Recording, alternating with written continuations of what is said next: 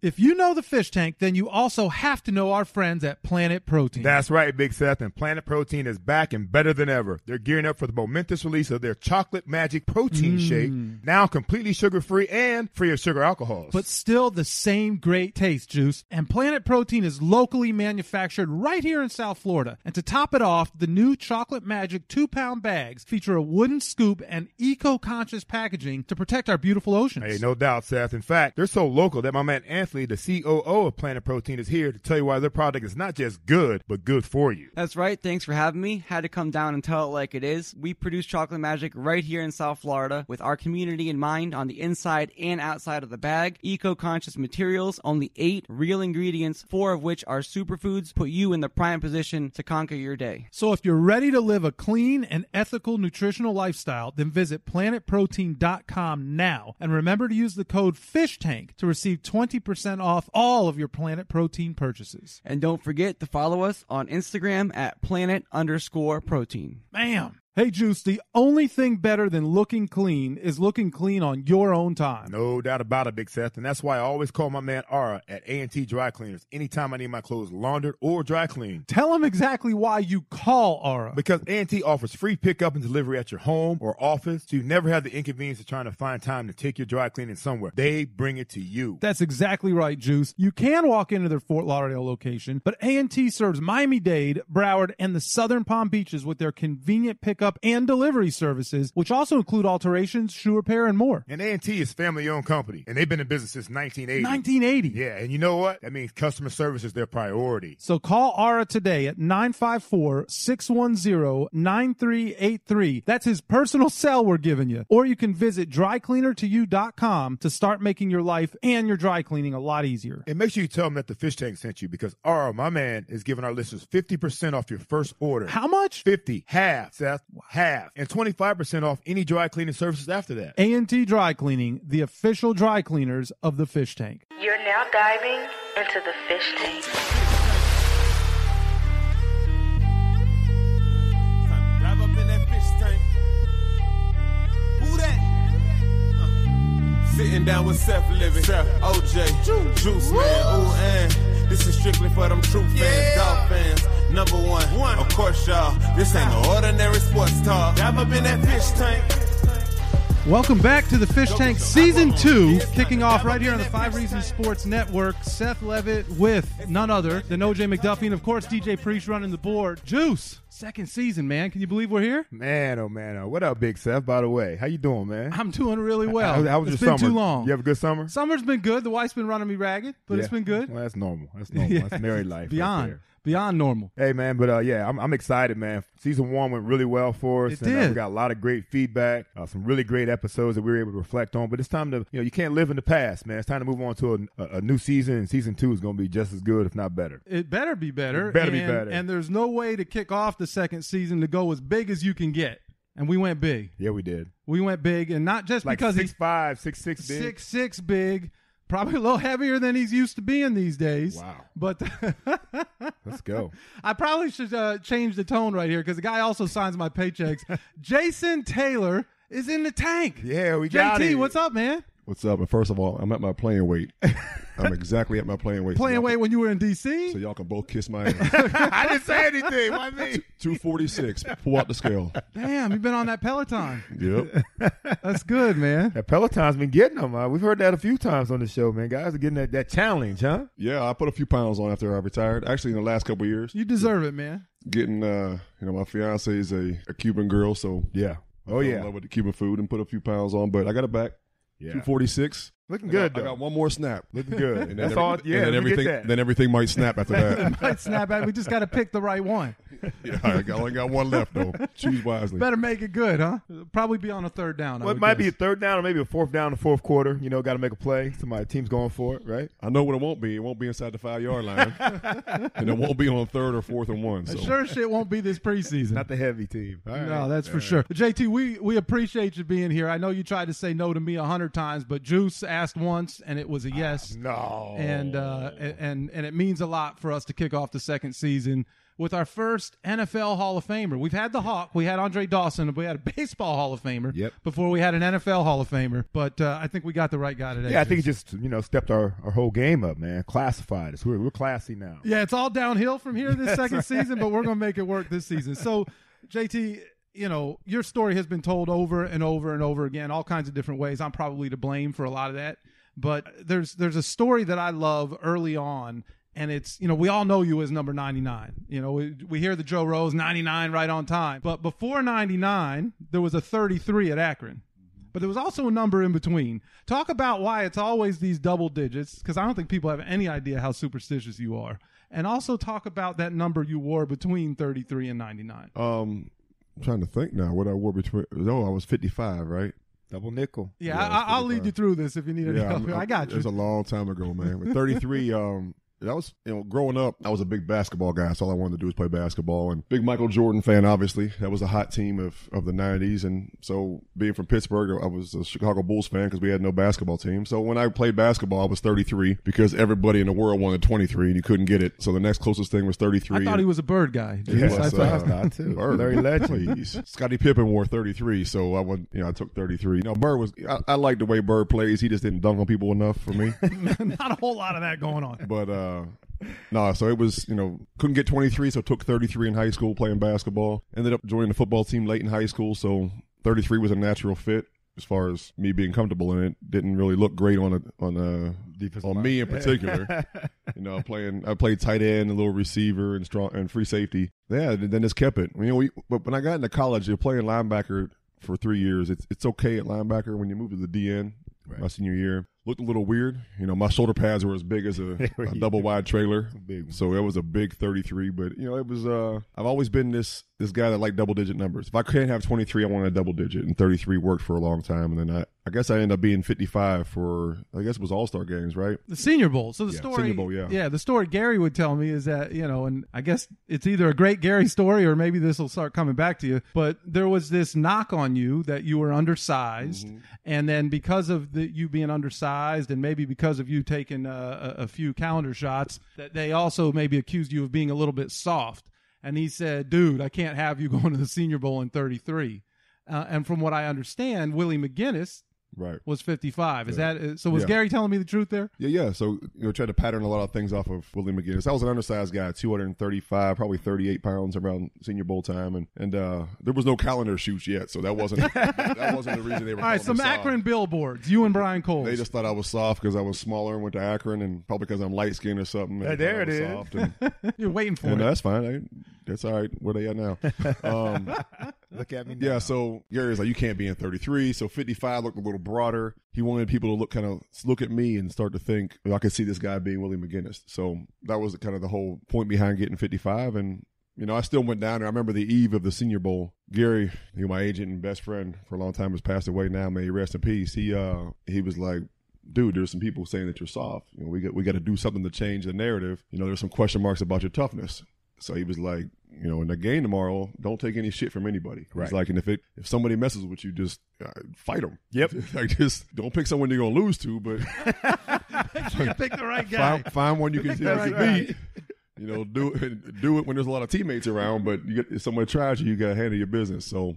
We get in the game the next day, and I'm looking for a situation where I can just fight someone, hit somebody. I'm trying to change this narrative that's going around because unfortunately perception becomes reality, as we all know. So we were down. I think we were down inside the red zone, probably around the 10-yard line, and it wasn't even a situation that I was in. It was like a teammate was pushing and shoving with somebody else, and it was close enough that I can get there before the officials. So I run over and I get involved and start pushing, and then I swing on the guy and we start slugging it out. We got helmet and shoulder pads on, so we ain't hurting each other. My teammates were close enough, so I knew I wasn't going to lose. So I start going off and just trying to whoop his ass. And I changed the narrative, all right. I got thrown out. Right. So they threw me out of the Senior Bowl. Nice. That's what's up. But they didn't try me anymore. Right? Did you get back in the game? Well, the thing is, I had gotten an injury in the first half, so I forget what it was. Maybe my elbow or something. I forget. So they throw me out. And so they're like, And I walk in the locker room. Do people get kicked out of Senior Bowl? No. I don't think I've ever seen that Nobody before. does. Okay, missed Man, I this was year. making history, man. All right. I changed the damn leave your narrative. He mark. changed the Yes. narrative. He changed the narrative. Gotta leave your mark. So they kicked me out. Like, I have to go in the locker room, and I walk in with the trainer, and the trainer's like, "Well, we need to get your elbow checked or whatever." I think it was my elbow or maybe my shoulder. We need to get it checked now that you're out of the game. Let's go get it checked. So I'm like, all right, screw it. So we get in the car, we drive to the hospital to start getting X-rays. So I'm at the hospital, and I got my cell phone with me, and Gary's blowing me up. Gary ought to be shitting himself. Gary was going crazy. So he's blowing me up, and he's like, "Dude, where you at?" I said, "I'm at the hospital getting X-rays." He's like, "What the hell you doing at the hospital?" I'm like, "I got thrown out. Like, what am I going to do? I might as well get checked now, and we'll go back and get a shower, and I'll see you at the hotel." And the guy that ran the Senior Bowl, Steve Hale, I think his name was. I guess Gary had gotten on the phone with him and was like, "Steve, I think I'll kick Jason out of the game. You can't kick people out of an all-star game, yada, yada." And Steve's like, "Bro, he was fighting." He was like, "Yeah, that was all bullshit. It was a setup." So long story short, Gary calls me back and he's like, "Hey, they reinstated you. You can get back in the game." I'm like, I'm in the hospital in the X-ray Gary was a room. master, man. Crazy And shit you know what? ever. I got the lead vest That's on, and the I'm like, craziest shit ever. and I'm like, "What?" And the lady's like, "Sir, you got to put your phone down." I'm like, "Hold on a second." Taking calls in the X-ray room. I'm still looking for fights. I was like, "Oh crap!" So I hang up. I throw the lead vest off, and she's like, "What are you doing?" I was like, "I gotta go." So I run back to the stadium, get back in, grab my shoulder pads, get back in the game. Right as they were coming out of halftime, I got there, so I just grabbed my stuff. I still It's have a my long ass pants on. halftime. You got kicked out in the first half right away. I got kicked out like change the narrative, Juice. Come on, man. there was like 5. Come on. I mean, I could be a little bit off because it was a long time It ago. wasn't mop-up time or anything. Nah, there was Nobody's like, looking this shit up, Jay. Just go with what there you was like remember. 5 or 6 minutes to go in the first half. But I got back in time for the second half to start, and then went out and won the defensive MVP. So Damn. it all worked out. That's what's up. That's how you man. get it done. That's how you get it done. You know, just and I'm going off script already, and I'm going to have a problem today doing this. All good, But man. as you're talking about getting in these fights, JT, and we've all seen probably more fights than we can count with you in practice and at OJ's house, and we'll get into all that. But you told me that actually growing up, you didn't win a whole lot of fights early on. That Tiffany, your older sister, she had to lead the way. But tell us who the first guy who you kicked his ass, the first guy in Pittsburgh that you actually won your first bout. Well, the guy's name was Charlie Batch. He was a backup quarterback. He was a quarterback and ended up being with Eastern Michigan and then backup quarterback for the Steelers. Charlie Batch, Charlie. man. Charlie, you and Charlie got into it? Charlie and I were friends. I don't even know what we got into it for. It's probably one of those things where I'm like, I got to get me a win somehow. You got to change the narrative, man. 9 years old. You got to But change the fucking narrative. I was losing everything. And I think I was in third grade, I believe. Lord. It was like third grade, but I had been losing everything. And, we grew up in an area where, you got to fend for yourself. Oh, yeah. And my older sister, Tiffany, at the time was bigger than me. And she was a little tough cookie and didn't take any crap from anybody. And she would fight for me and settle my scores with people. But, that stuff starts to get around. I'm going to tell my sister on you. The streets start talking. Get And they're around. like, you could whoop JT's you think that ass. shit made it to the Senior Bowl? I wonder. You can whoop JT's ass as long as his sister ain't around. So again, I had to change the narrative. So the common theme here is, for the better part of my life, I had to keep changing the theme, and maybe that hasn't even changed. I'm still trying to change the narrative and the theme. Yeah, my goodness. Good stuff. Charlie Batch. It wasn't even. Now listen, That threw me off. I didn't really whoop him. He was Right. I won. Right. He was on the corner. You won by points. The judges gave you the. It was a split decision. No, there was no split. 10-9. There was no judges either. It was a TKO because I ran. Wait a minute. Wait a minute. I didn't see him get up, so it's a TKO. It's like either way, I won. We got to get Charlie on now. He He might have ain't different chased me perspective. down. So no, he was on the corner, and I forget what the argument. It was over nothing too. Right. I'm sure. In third grade, and a friend of mine, we were friends, and he was standing on the corner, and I think I walked up. I think I pushed him first, and then my punch turned into like a open hand slap, kind of shove, slap okay, thing. all right. And there was some bushes behind him, so he tripped and he fell in the bushes. And that was it. I don't know what happened after that. I took off. My sister wasn't there. You got that W though. Are you guys cool now? Oh yeah, we're cool. Yeah, Cool yeah. now?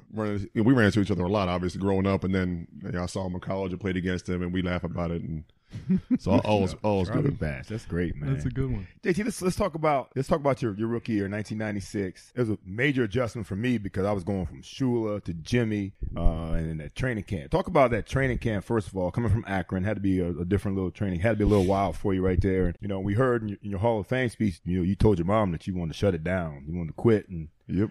and go home. Let's talk about that for a little bit. Yeah, I was 30 seconds away from hanging it up. So I get here, 97. With Jimmy Johnson, it was completely different, as everybody knows, once you get to the league. Especially coming from a school like Akron that's not the biggest football school. And, and the program's different, the athletes different, the heat is different. Had already been through mini camps and all that stuff in the off-season program, and I was fine with that. And I love to work, and I'm cool with all that. But we got in the training camp, and that was the old days of true two-a-days. Yeah. Where maybe a third. You're on the field at, I don't even remember. You're on the field at 8:10 in the morning. You're off the field for a couple hours. You get some rest, and then they bring you back out for the second practice at 3:40. Come to find out years later, the hottest point in the day in Florida is like 4 o'clock because everything cooked all day, and now the heat on the ground is equaling the heat from the sun. So now I understand why I felt the way I did, but that was I found that out later. But anyway, we're probably 4 or 5 days in the camp, and you know how Jimmy was. There was no acclimation period and all that. It was first day, you're in maybe helmets or shoulder pads in the first practice, and then this full pads the second practice. And inside he's just killing us, and I'm wearing out 5 days in. I remember being in a hotel over at the old Rolling Hills, that dump we used to stay in, which I used to think like, man, I thought the NFL was supposed to have like nice facilities. This is worse than Akron. But you weren't at St. Thomas. You should have seen that before you got to worse. Davie. Yeah. So, in the evening, it's probably 10 o'clock, and, guys would wander around the hallway sometimes, and, you can go, down to Dan's room, and he's drinking some wine and eating cheese and smoked salmon and stuff, and, some of the guys are playing video games and whatnot. I'm in my room. I can't even go visit anybody. I'm just dying. I'm like, I can't do it. I seriously, I told myself, I was like, I feel like if I go to sleep right now, I may not wake up tomorrow morning. Like I'm seriously, I'm going to go see my maker. Like there's no way I'm going to make it. I remember calling my mom, and she's like asking me how it's going. And I'm like, oh, it's going. I'm in the NFL camp, and she's like, oh my God, I'm so proud of you and all this. I'm like, Mom, I think I got to quit. I can't do it. Seriously, I think I'm going to die tonight. Was it hard to get that out after she just told you how proud she was? Bro, the way I felt at that time, it didn't matter.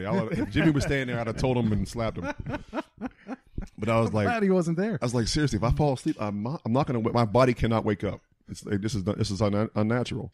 The paraphrase, she was like, that's fine, baby. You can come home and find a job or join the military or whatnot. You ain't living here, but right. You can figure it out. And I was like, I can't go to the military. I really don't want to get a job. So thank God I went to sleep and had to get up at 6 o'clock in the morning. That's when rookies had to be taped. And we practiced at 8 o'clock. And you asshole veterans didn't want us around when you guys were there. So we had to get in the building at like 5:30, 6 o'clock and get taped. So you're sitting at your locker for 2 hours with your ankles taped, and your feet are falling asleep because the tape's so tight. That's right.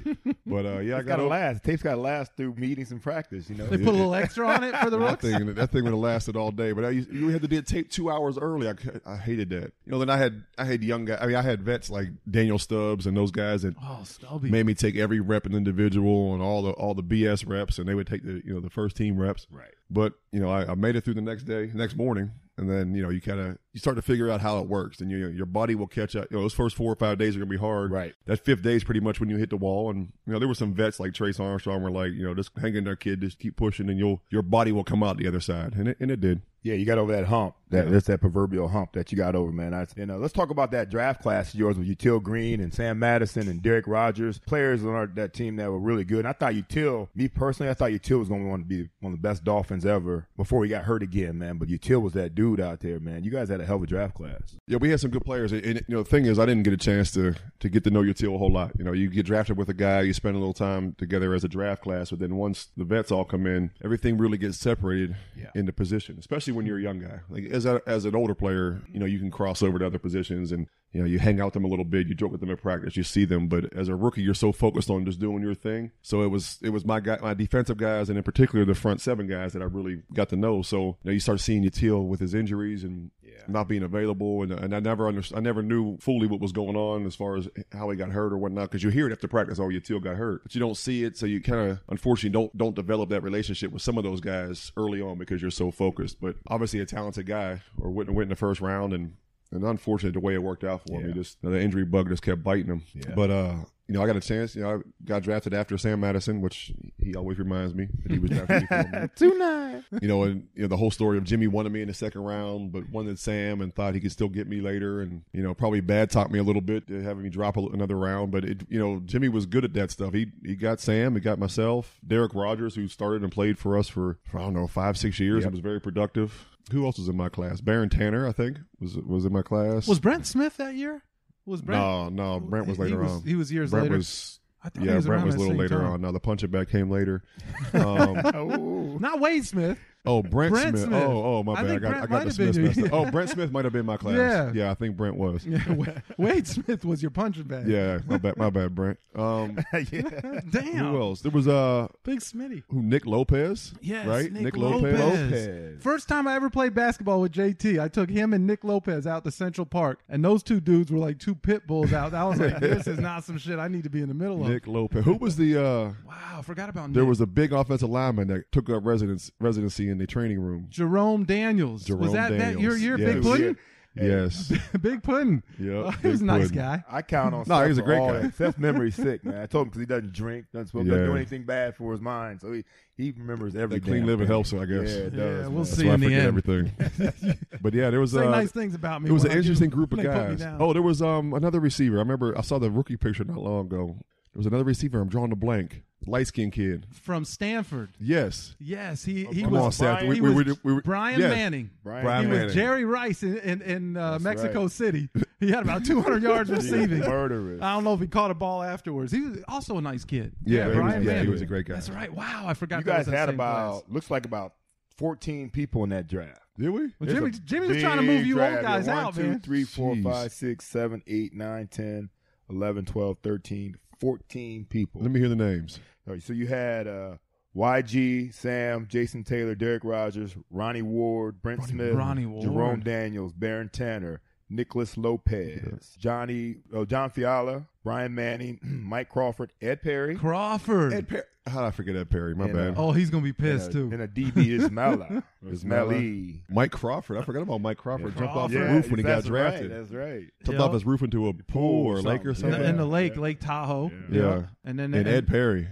Ed Perry. I share a birthday with Ed Perry. Share a draft class with Ed Perry. That's my guy. He was good. I mean, he was. a long snapper, and it's crazy. I felt like he would play for 20 years, and Some of those and names. unfortunately, they gave his job to John Denny down the road. But Ed Unfortunately Perry, for him, it worked out pretty well for John and the team. well, John's still rolling. playing. John's It's unbelievable. 74 years old, and he's still playing. Yeah. Just re-upped. Great. It's a special, he caught that position at the right time where, you can't get touched anymore. John, he's really good, accurate with the snaps, great team player, but I think he broke your record, right, for consecutive. Yeah, he did. Some He did. It doesn't count, but Long snappers, should there be an asterisk by I mean, that? you can't even touch him The anymore. chance of injury is so low there. You You got can't even touch it. No, I love John Denny, and listen, anyone that plays that many games and that many years in the league is doing something right. And Fact is 'cause nobody's don't taking run his your job. butt off. Yeah, Yeah, don't run your that's butt off amazing. and try to go cheaper. But Ask Ed. he does a great job. Yeah, and plays a lot of games, but doesn't do a lot of practice. no. I remember Denny used to always get upset because he came in from BYU, I believe. Correct. And he was a DN at BYU that knew how to long snap. So I guess it was Mike Westhoff was there at the time. Or no, it was probably Keith Armstrong, the special teams coach. And they had him snapping. But he wanted to play DN. So he started out mini camp and training camp doing individual with the D line, and he loved it. He'd come down there and he'd do everything with us, and he wanted to play D end. He was like, I think he was a little resistant to the long snapper tag. He would do it, but he wanted to play D end as well. And then I remember they stopped letting him do individual. They started protecting him and not letting him do individual, and he was so mad about it. So he would come down with us at individual, and then Keith or whoever would see him and like, Denny, they call him back down. He like, but he Over would with the kickers, damn. Trying to sneak over there. John Denny's like 6'6". He's a big fella. Right. He like try to hide and sneak in and jump in and get a rep. And he get one rep in the knockdown bags, and then they call him out. And he used to bitch about it, and it was fine with me. I didn't want him around anyway. I want him taking my job. So, and then a couple years down the road, I'm like, dude, you got the best gig. Like, you practice for 15 minutes a day. When you're done, you go in the bubble with a pitching wedge and hit golf balls while He's got we're a out pretty there good doing swing. practice, and you can do this forever. And he's made a career of it. Good for him. Yeah, man. I was a backup snapper my first couple years. I was a backup long snapper because I did it a couple times at Akron. Not bad. I mean, I got it back there. You know, The emergency guy, you got to have that. So Mike Westhoff, we laughed about this a few months ago at my event. I was I forget who the starter was. It ended up being Ed Perry. But when I came in, it was Ethan Albright? no, it was a Big tight Red. end. Might have been Big Red. It was a tight end that was here. Frank Wainwright. Frank Frank Wainwright. Wainwright. Yeah. Yeah. So Frank was the snapper. Cool. Then Ed came in, and obviously Ed was really good at it. Little different spin and twist because he's a lefty. So Westhoff found out I could snap. I think I was messing around. He knew I could do it from college, but I was messing around one day pre-practice and doing it. And he was like, yeah, I need you out here for pre-practice every day now. It just took 15, 20 minutes. Yeah, out of your time right funny, there, man. that quick. I'm like, what are you doing? That's a rookie mistake right there. So, and I'm a rookie, so I got no choice now. So You getting taped Well, early? hey, out yeah, I early was gonna say you practice. already taped. You might as well Might do as well some go shit. get some work in. So I go out there and pre-practice, and Frank probably knew he was already getting some pressure from Ed. So Frank's not giving Ed a lot of reps, and I'm getting no reps, but I'm getting the sunburn. I'm just standing out there. And at least they let us take our helmets off. You can take your helmet off till you have to snap, because you do any long snapper Doesn't out make any there. sense not to. You need to have your helmet on when you snap because it changes things. It makes it a little different, a little more uncomfortable. So I'm out there 4 or 5 days doing this, a week doing this. I'm like, I'm not getting any reps. Like when they would come out and blow the horn, I would jump in and get one snap, and then like the holder would take off on me, so my snap would just bounce down the field. I'd pick up my helmet, run over to the stretch. Like, this is dumb. Nobody was there to catch the ball. Good rookie treatment there. Yeah, they would like leave me good like man, Charlie Brown. So I'm like, this is dumb. So I took it upon myself. Note to self, don't do that. I'm like, man, this is bullshit. I don't need to go out here. So the next day I don't go out for pre-practice. You're getting 15, 20 minutes more AC. Like that means something. Yep. The next day I don't go out again. And I'm walking out for stretch, and Mike Westhoff is this old surly special teams coach. Great coach, great guy. Absolutely. I see he sees me, whatever. We're going to practice. There's 90 of us or 85 of us running the stretch. So the next day in the special teams meeting, and mind you, there was our practice field, for people that don't know, is probably, 8 miles from Fort Lauderdale Airport. But it's right on the same, like if you went down the middle of our practice fields and just ran straight, you would run down the runway of Fort Lauderdale Airport 8-10 miles later. So we got planes all day that go overhead. And you could hear, they'd come and coaches are trying to coach and they're too loud, they had to pause or whatever. All day, every 3 minutes, there's airplanes. So we're in a special teams meeting the next day after I missed pre-practice a couple days. And Mike Westhoff walks in and he was like, Jason Taylor, where you been? I was like, what do you mean where I've been here? He's like, why was it your ass at pre-practice? And I was like, oh, coach, I didn't think I needed to come out because I wasn't getting any reps. I was just kind of staying around, and I just thought it was, wasting time a little bit. He was like, he said something about every time something about not thinking. I'm not, and we don't pay you to think or whatever. And your ass needs to be out there. He goes, I said, I'm a backup, so I didn't think I needed to be out there. He goes, he said, if you ain't out there tomorrow, your ass will be back up on one of them fucking airplanes, flying back to Akron. Mike was great like that. And I was like, oh crap. So I went out the next day. I might have got one snap the next day, but I used to try to go out early before A pre-practice? Yeah, before Ed and Frank, so I can get a couple snaps in. Right. But I'd be the only idiot out there. So here I am snapping the ball against the fence, You know what? Thank though? God I stopped doing That's that. why you're in the Hall of Fame right now, man. Getting that work in before anybody else, without anybody out there watching. Mike That's right. Westhoff. That's right. Pre-practice. Yeah.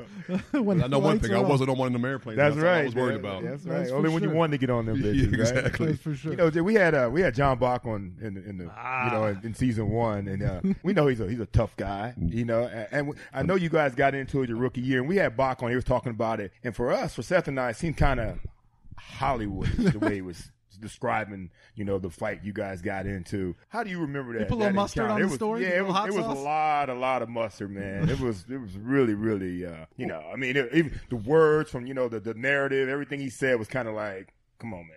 But it's a story. What are your memories of that encounter? Well, I didn't hear. First of all, let's back it up. I mean, I know Tiffany fought your battles before. I know you got your dub with Charlie Batch. No, I had a lot of dubs between. Yeah, okay. I just between Charlie Batch and John Bach. I had a lot of dubs. Don't get it. You got one in Senior Bowl. Don't get it twisted.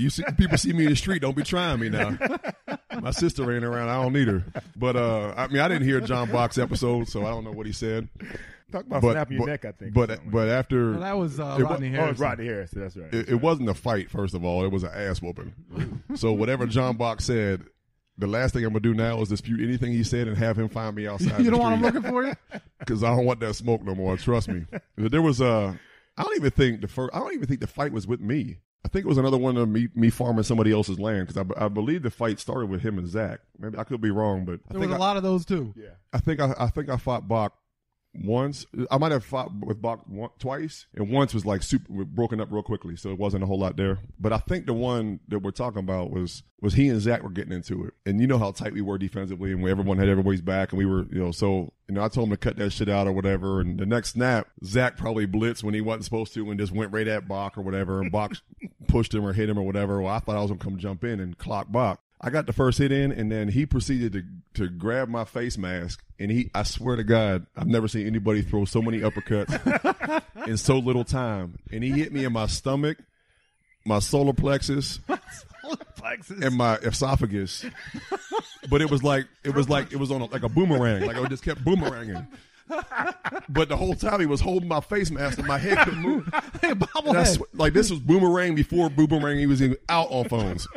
He wore my ass out, dude. I wanted to throw up. I had to poop. Like everything. I couldn't talk. I couldn't breathe. And then I swear, like when he walked away, I had to look back and be like, "Who the hell was that?" Right. Get the license plate on that fucking thing. You know, I started hallucinating and stuff. And I swear, Bach walked back to the offensive huddle. He was a center. I swear he called the huddle, lit a cigarette, started blowing smoke. And the whole time I'm sitting there on the ground, like, what the hell just hit me? What happened? And I turn around and Zach's looking at me like, "You all right?" I'm like, "Bitch, I'm trying to help you out. Where were you at?" Trying to catch your breath. Yeah. You should have stuck with Bach's story, I think, actually. Juice. Bro, I ain't gonna lie. I ain't got no problem with admitting he wore my ass out. I still don't know how he did it. I don't know. And unfortunately, some film. the Hack brothers used Somebody to stop. find Dave Hack. Yeah. The Hack brothers used to stop the film or something because it wasn't recorded or it was a bad angle. Nobody but got it? Man, I don't think so, man. It was before the days of all these God. GoPros and stuff. It was just the one eye in the sky. But man, the end zone, and the sideline copy didn't have a good shot of it. That's But good. That's good for you, though. yeah, good for me. You. Good for me.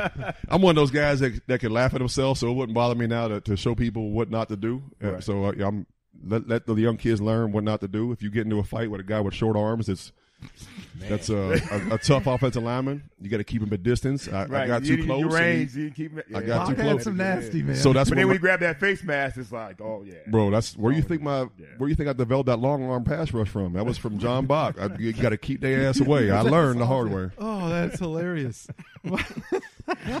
The fact that he lit a cigarette, I love that. Yeah, that's I could see it. It's like, yeah, I was walked off into the hallucinating. sunset, called the You know, huddle. the heat was already rising from the hot grass. Bach It was might like have it was just like a done it, movie. though.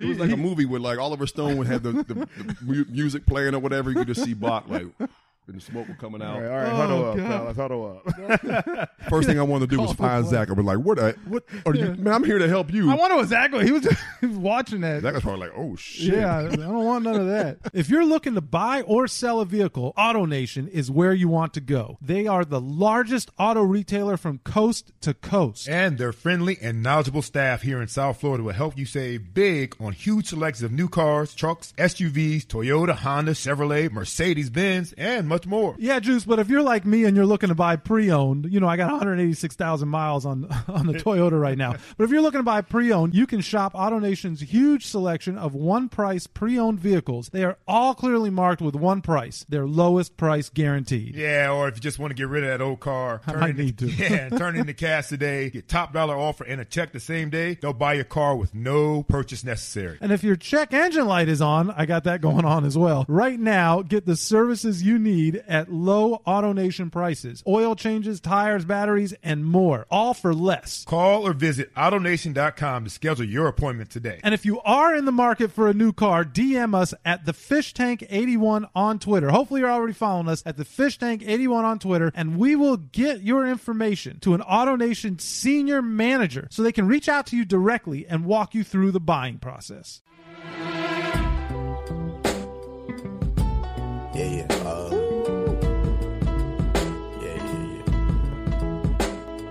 This is Ricky J. Mark. In a world where sports radio continues to shift around the whims of corporate interests, we understand that the constant, unexpected changes can be exhausting from time to time. So that's why we think you should sit back, relax, and take 5. Reasons, that is. So go ahead, grab your smartphone, and subscribe to the 5 Reasons Sports Network, available on virtually every podcast platform. We're South Florida's fastest growing on-demand sports media network, so you decide when you want to tune in. You decide when you want to listen. Because we know your life can be hectic, go ahead, fall in love with our lineup, including 5 on the Floor, 3 Yards Per Carry, The Fish Tank, Light Skinned Opinions, and Cinco Razones, whenever you want. All you need is an internet connection. So go ahead, tune in, try us out. We're by Miami, for Miami, and spreading rapidly throughout South Florida. Well, there was another guy on the team that that you didn't necessarily have that kind of an experience with, but this guy was there 1 year before you and was in your D-line meeting room a lot, was Daryl Gardner. And you and Shorty weren't the best of friends. You guys weren't the best of friends. We know that he and Juice had an interesting relationship, and we've talked about that here on the show as well. And I'm sure you could tell Shorty stories for an entire podcast. But my favorite story with you and Shorty was the time that all of you guys thought you were Fast and the Furious on the motorcycles and used to ride, and we're not talking Harleys, Juice. No, these crotch these were the crotch rockets, and there were like 20 of you guys, but Daryl Gardner, 6'6", 320 pounds, big ass, would get on this tiny little bike, and these guys would go flying down 595. You tell that story. Jeez. And it's an all-timer. So, you guys have talked about Daryl Gardner, who we call Shorty, on this podcast before, so I hope people understand. It's like when you see that fat guy that's 420 pounds and his nickname is Tiny. That's Shorty. So Shorty is anything but short. He's taller than me. He's probably 6'7". He's 315 pounds. Probably in his heyday, he probably still is nowadays. He was like 5.5%, 6% body fat. You guys know he's just a monster. I think he's bodybuilding now. Is he? Yeah. So he's probably got 2% body fat. But he was a machine. He's the kind of guy, when you pull up to a stadium, you let him off the bus first. And then everybody, the crowd, the players are all like, oh, crap, we're in for it. But so Daryl's this huge guy. A couple guys start getting bikes, crotch rockets. So I didn't know how to ride. I bought a Honda CBR 600. It's a small bike.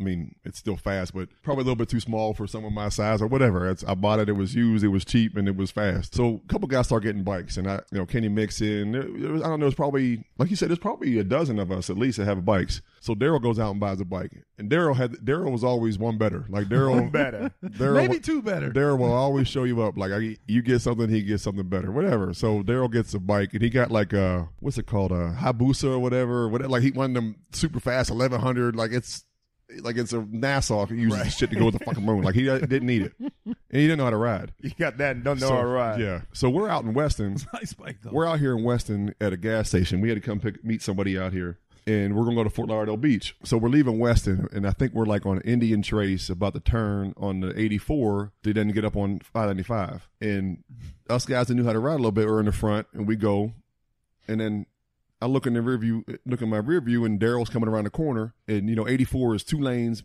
going one way, and he like came on the inside lane. He took a little wide and to the outside lane, almost to the yellow line, and then he brought it back. I'm like, well, that's a little bit of a wide turn, but whatever. We start going, so we're hauling butt down 595. That's 320 pounds. We're down by the airport, so where the airport ends to go to US 1, that big loop around to go US 1 north. Anyone from down here knows what I'm talking about. So we're heading down 595 east, and we're right by the airport, like I said, Fort Lauderdale Airport. And that little strip there, there's usually a cop that sits right underneath the bridge from 95. If there's not a cop there, you're good till you get to the end of the airport. So we're racing airplanes down the runway like idiots. Wow, flying down the highway. Well, Daryl's in the back. Daryl and somebody else are in the back. And on a crotch rocket, when you shift gears, you could tell because the headlight pops a little bit. So you look in the mirror, you see guys are shifting gears and getting it. So I'm getting it. We're all trying to fly down there. But right where the airport exit is, you need to start coming off it a little bit and downshifting before you hit that curve. Because the curve is tight. It's a full circle. So I'm downshifting now. We're all downshifting. You can hear all the bikes downshifting. And I look in the mirror and I see Shorty's headlights still shifting gears. And he comes flying by us, gets into the turn, but he's all the way on the inside. And it's like almost like racetrack slope because it's civil engineers and the traffic division understands that, inertia or whatever, you can only go, that's why they have speed limits on those turns. So Daryl's all the way down the inside. And as he's not leaning, he's trying to turn the wheel. Man. And the bike starts crossing one lane, crosses the dotted line into the other lane, over the yellow line, through the median. Now you see rocks kicking up, and then the bike just disappears over the hill. It's before they renovated it. It was like there used to be a hill and a ditch down there. The bike goes over the hill. Daryl goes over the hill with the bike, and all you see is he was wearing some Jordans. So all you see is one Jordan go flying up in the air. It flew off his foot, and it bounced on the ground. So we're like, oh, crap. So some of us already buy them. Luckily, there was no cars coming that he crossed he the got lane. lucky. So we look back real quick. There's no cars. So we do a U-turn, and we bring our bikes back down. When we get to him, Daryl's on the side of the hill over the ditch. And this shows how big and strong this dude is. He's braced down on the bottom of the ditch, holding the bike up above him. And he's like, yo, grab this. Grab this. Oh, mind you, the bike was brand new. He had just bought it like 2 days before. He's like, grab it. So a bunch of us run down there, hold the bike, and he gets up. We drag it to the top of the hill. And he's all embarrassed. He's all scuffed up, and one of his shoes is off. He's all dirty. The bike is all messed up. So we gather ourselves. We go to a gas station right there on 84 and US 1. There's like a mobile station, whatever, across from the Mercedes dealership. So we're there. Daryl's looking at his bike, 2 days old, brand new bike. The little windshield washer thing. He gets the little windshield washer stick out. With the water, with the shitty water? He's trying to clean it off. And we're like, Shorty, them are scratches, bro. They ain't coming out. They were ruined. I think we were going down to like Hooters or something on the beach. Oh, God. So, he gets all put back together. He's got some scratches and bumps and bruises. And we start riding to Hooters, and then he was pissed off and embarrassed. And he's like, yo, I'm bouncing. He did a U-turn. He went home. He didn't want to take his scarred bike to Hooters. But it was hilarious. But you say he clean pressed the thing. He just lifted it he was over just holding his the bike. head. He just holding the bike up the hill like, yo, grab this. How many guys had to grab the bike? Like 2 or 3 of us, we started trying to pull it up the hill. Because it's all rocky. I mean, they've since redone it now, and there's like grass there, and the slope isn't as bad. But, that's right, nice. Man, before it was a ditch. And there was, you look down at the bottom of the thing, there was car parts and hubcaps, and, he wasn't the only one that went over that hill. God, and we're laughing now because obviously he ultimately was fine, okay. yeah. But just the idea of Shorty's Godzilla ass down there handing you a motorcycle. Oh, it's one of my all-time favorites. That's great. We had Channing on the show, Channing Crowder. Oh, Lord. A lot of good stories. He was telling a story about his rookie year, 2005, under Nick Saban. And I guess you guys took a terrible L. I think like 22-0 to a Cleveland team. You guys went to 3-7. And he said you had some choice words in the locker room afterwards, man. Tell us about what you did after that. First of all, the shitty game against a shitty team, and you guys go to 3-7 under Nick. Because I think they were 3 and whatever they were too. Awful. They were terrible. They were awful. Terrible. I don't even know if they had 3 wins. They did at the end of that day. So, yeah, we go up to Cleveland, play the Browns, and Zach got hurt in that game. Oh, is that the game with was he had it Charlie Fry or somebody that he tried to? Yeah, I think you're right. He was hurt. I remember he got hurt and he came in early. We're losing. I think we lost like 20-0 or 22, whatever it was. And it was Channing's rookie year. It was also Matt Roth's rookie year. Matt Roth was we heard all about him. Was a DN for us. So we're in the game and we're already losing to this terrible team and Zach's hurt. So I'm pissed off at the time and we had some guys that hadn't totally bought in yet. I'll say it that way for now. Hadn't totally bought in yet to laying it all on the line, and the way we try to take pride in what we do. So we had guys that were like checking out of the game, or they would rotate, and I'm like, it's 70 degrees outside. Ain't no reason to rotate. You ain't tired, yada yada yada. So at some point, Matt Roth comes in the huddle during a TV timeout, and Matt Roth's a rookie, and he was still learning what he was doing, and great kid, great kid. It was a draft pick for us, good player, big strong kid. But I guess I wasn't in the mood, and I guess I didn't feel like he was ready yet. So I'm like, what are you doing in here? In the huddle during the TV timeout, we kind of mill around for 2 minutes. I'm like, what are you doing in here? He was like, oh, coach sent me and so-and-so's out of the game. There was a couple guys that rotated. I'm like, nah, get your ass out of here. Get out. And Matt's a rookie, so he's like kind of doing what he's told. So he like starts to make his way off the field, and then the D-line coach, I forget who it was. Maybe it was Dan Quinn at the time. Dan Quinn was, or whoever the D-line coach was, like sending him back in. I'm like, no, get his ass out. Get him out. He ain't playing. Well, the other guys that had a chance to play weren't coming in for whatever reason. So Matt had to come in the game. So he comes in and he's in the huddle and we're all, threatening him, don't you mess this up or whatever and all that stuff.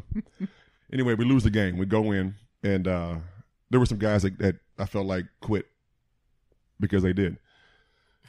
So we go in the locker room. Because they did. And Nick calls everybody up and tells everyone to take a knee. And usually when Nick said take a knee, like if guys were sitting in the background, he'd get mad. Yeah, I said take a knee. And, he'd get down. Nick says take a knee and they say a prayer. And then he starts doing this post-game talk. And typically he talks. When he's done, we break it down and everyone goes. The whole time he's talking, I couldn't take a knee. I was just pacing. I was walking around the back and I'm pacing because I'm on fire. I'm trying to figure out how I can handle this. Not that I really cared about doing it the right way. So I'm pacing. The whole time he's talking, I'm just walking around the back of the group. And he's doing his thing and he's yelling a little bit and trying to be diplomatic some and encouraging some and motivational some. And the whole time I'm walking, like every once in a while, like I'd walk by Channing and he'd like look back and see me walking, or Matt Roth, because they were both, the rookies kind of stay in the back.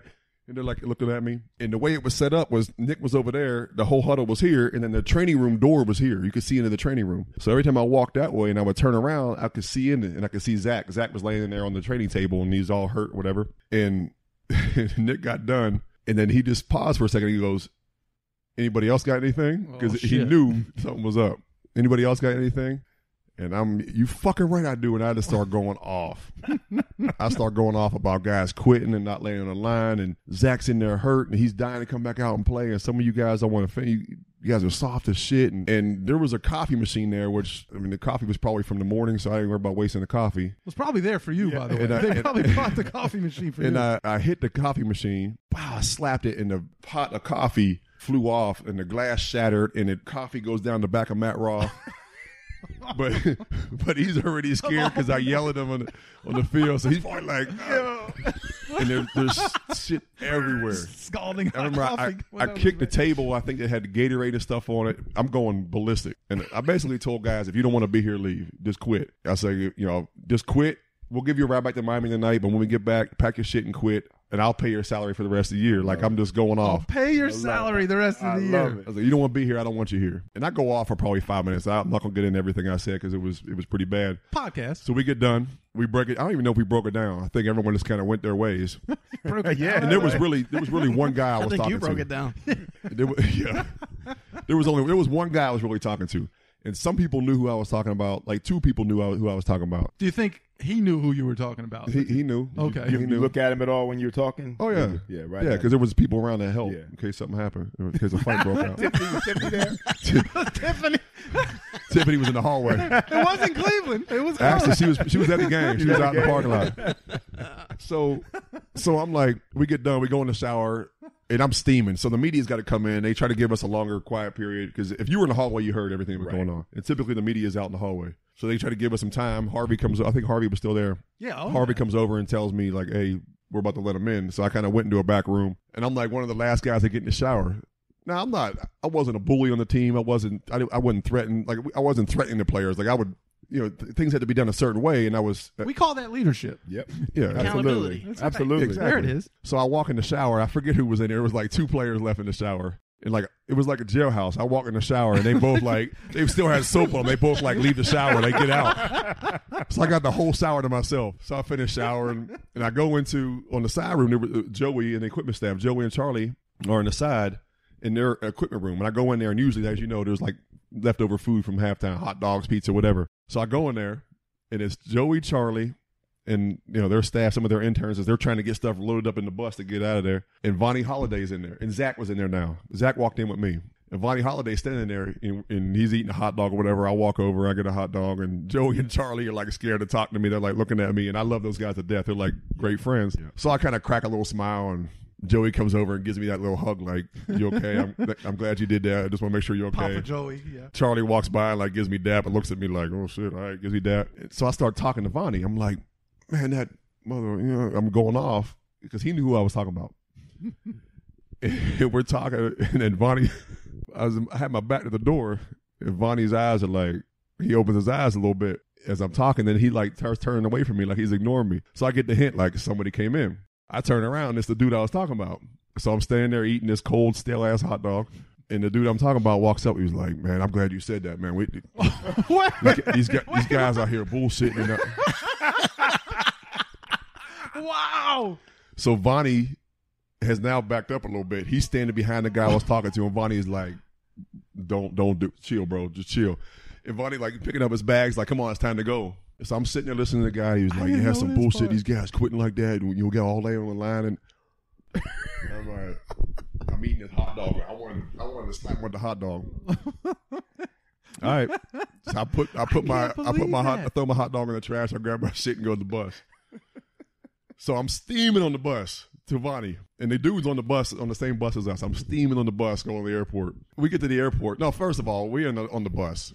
Channing's dumbass. Channing's a clown. Channing walks up, was like, "What's up, big dog?" And he was a rookie, right? Yeah, he was a rookie. Yeah. He's like, "What's up, big dog?" And I'm like, "What's up, Channing?" He's like, "Hey, I want to talk to you about something." And I was like, "What's up?"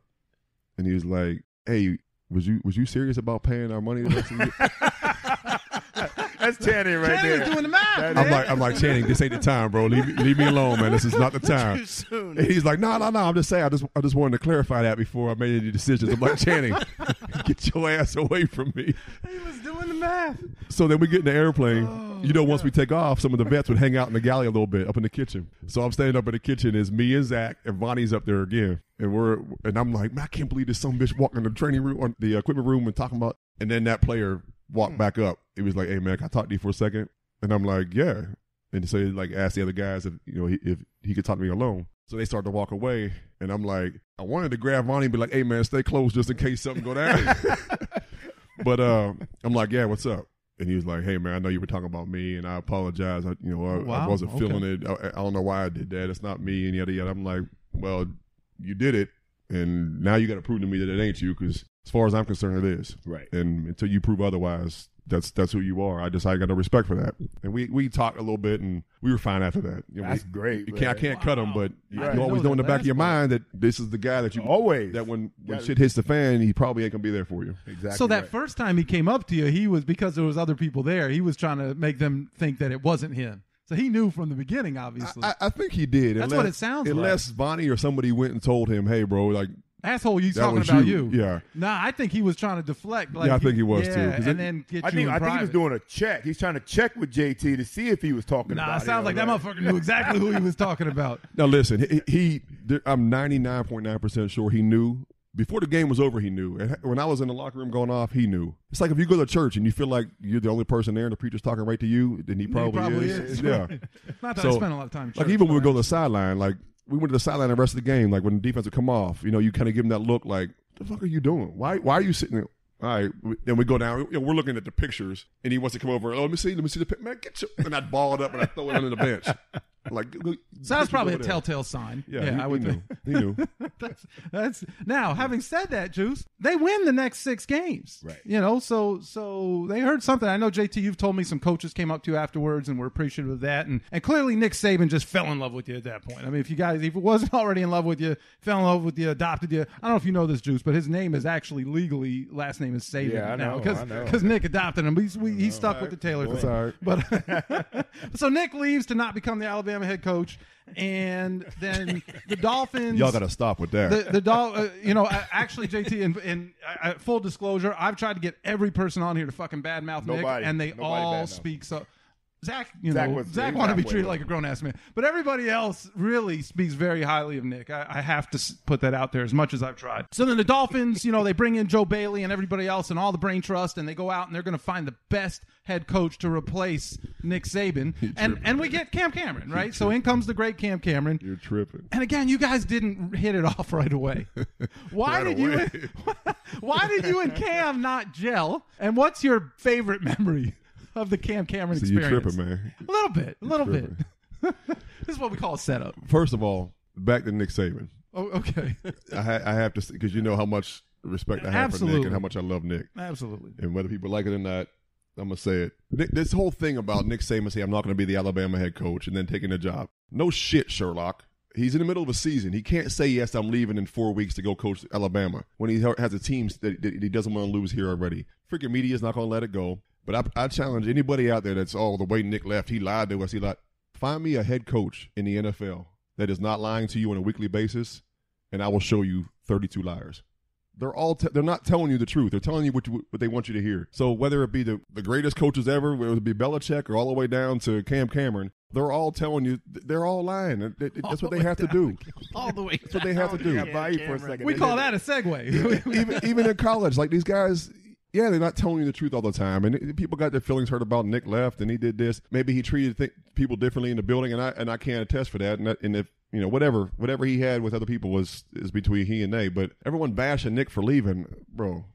The guy left and he's won 5-6 national championships. Well, truth be told, that's why most people are mad. Because they're hating. I don't love the way that but if he had left and become Cam Cameron, nobody would give a shit. We're glad he lied to us and we're glad he's gone. But because he went on to become the greatest coach in college football history, then and we became a dumpster fire. it makes things a little bit more So they're difficult. hating. So, yeah, you call it hating, sure. Yeah, Whatever I it is. just- I love that you stick up for your dude, though. It's so stupid, the whole thing of people saying, like when you look at some of these young kids, like Baker Mayfield got mad at Hugh Jackson for taking the job in Cincinnati, like he's a traitor. Right. Come on, man. Bro, what are you talking about? He's It's just a- rallying the troops, it's a man. He's business, rallying the like, dog this pound. is business. all this stuff blows my mind, but Yeah. Nick He's Saban, young. He don't know. He doesn't Now, know Juice, the business best part of about the Nick Saban, JT love affair, relationship, defensive player of the year, all that great stuff, the best part about it is that when Jim Bates was the interim head coach and somebody said, there were rumors that Nick was going to get this job, and it was like the last game in national television, and they're asking JT,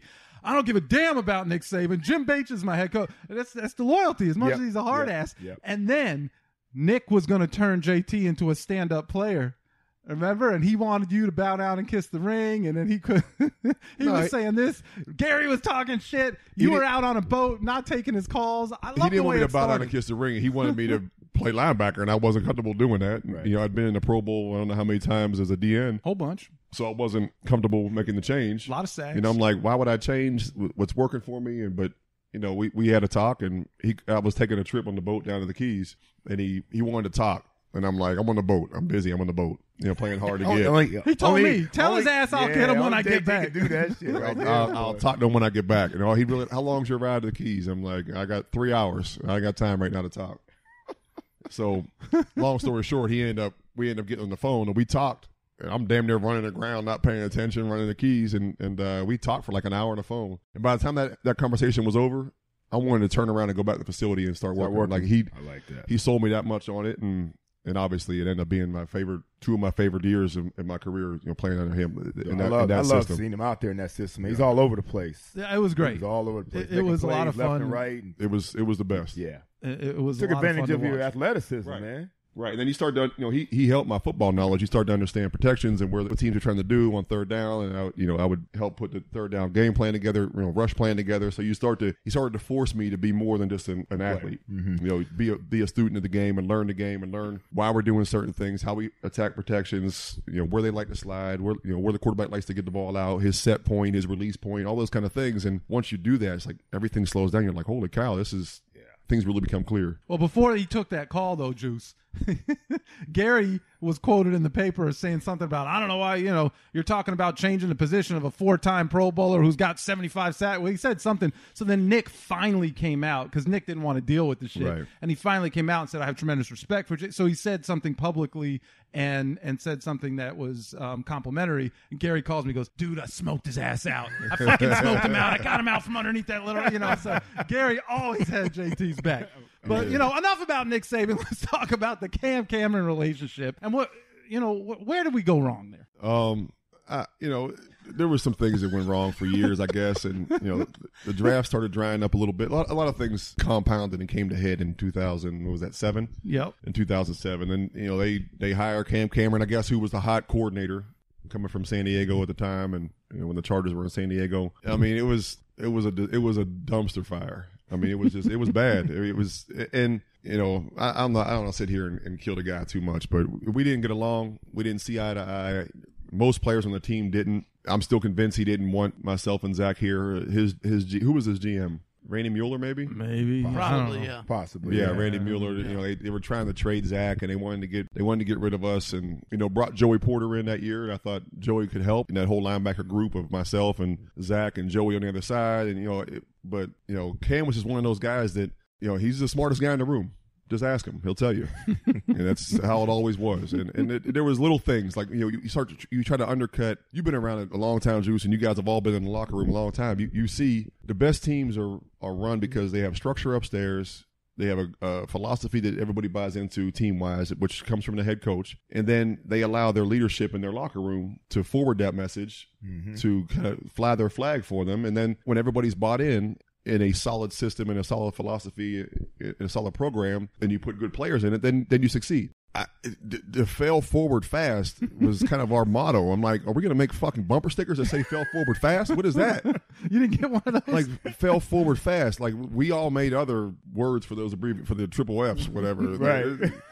I go in but yeah, I'm like, what is this feel for? Whatever. So you try to do it. You try to be the rah guy. And I remember having a conversation with Zach early in camp. We were like 4 or 5 days into camp at breakfast one day, and you kind of sit down and do this state of the team, and where are we at? What do you think? And you start to do like what fans do sometimes. You look at the schedule, but like, all right, New England and Foxborough, okay, we're 0-1. You start to look at, okay, we can get this. If things go right here, if we're healthy by November and we go into this stretch of 2 road games, kind of do that. And we're both sitting there early in camp. We're like, bro, we're fucked. Like this can get bad. You didn't know you were that fucked though. No, did you? we did. I didn't know it was going to be a 1-15. But yeah, we knew that we were way off the rails. So this was not going to be a good football team. And you could see it early in camp. You get through. The offense is always behind in camp to start, because they're installed and they're getting acclimated to what they're doing. It takes a little longer than defense, because defense, you're just you're a battering ram. So after the first week, you're like, I think we're a little behind. Then you start looking at the defense and we're like, whoa, we got issues front end, in the middle, and the back end. We're like, by the second week, we knew it's going to be tough. It's going to be tough. Now, we fought.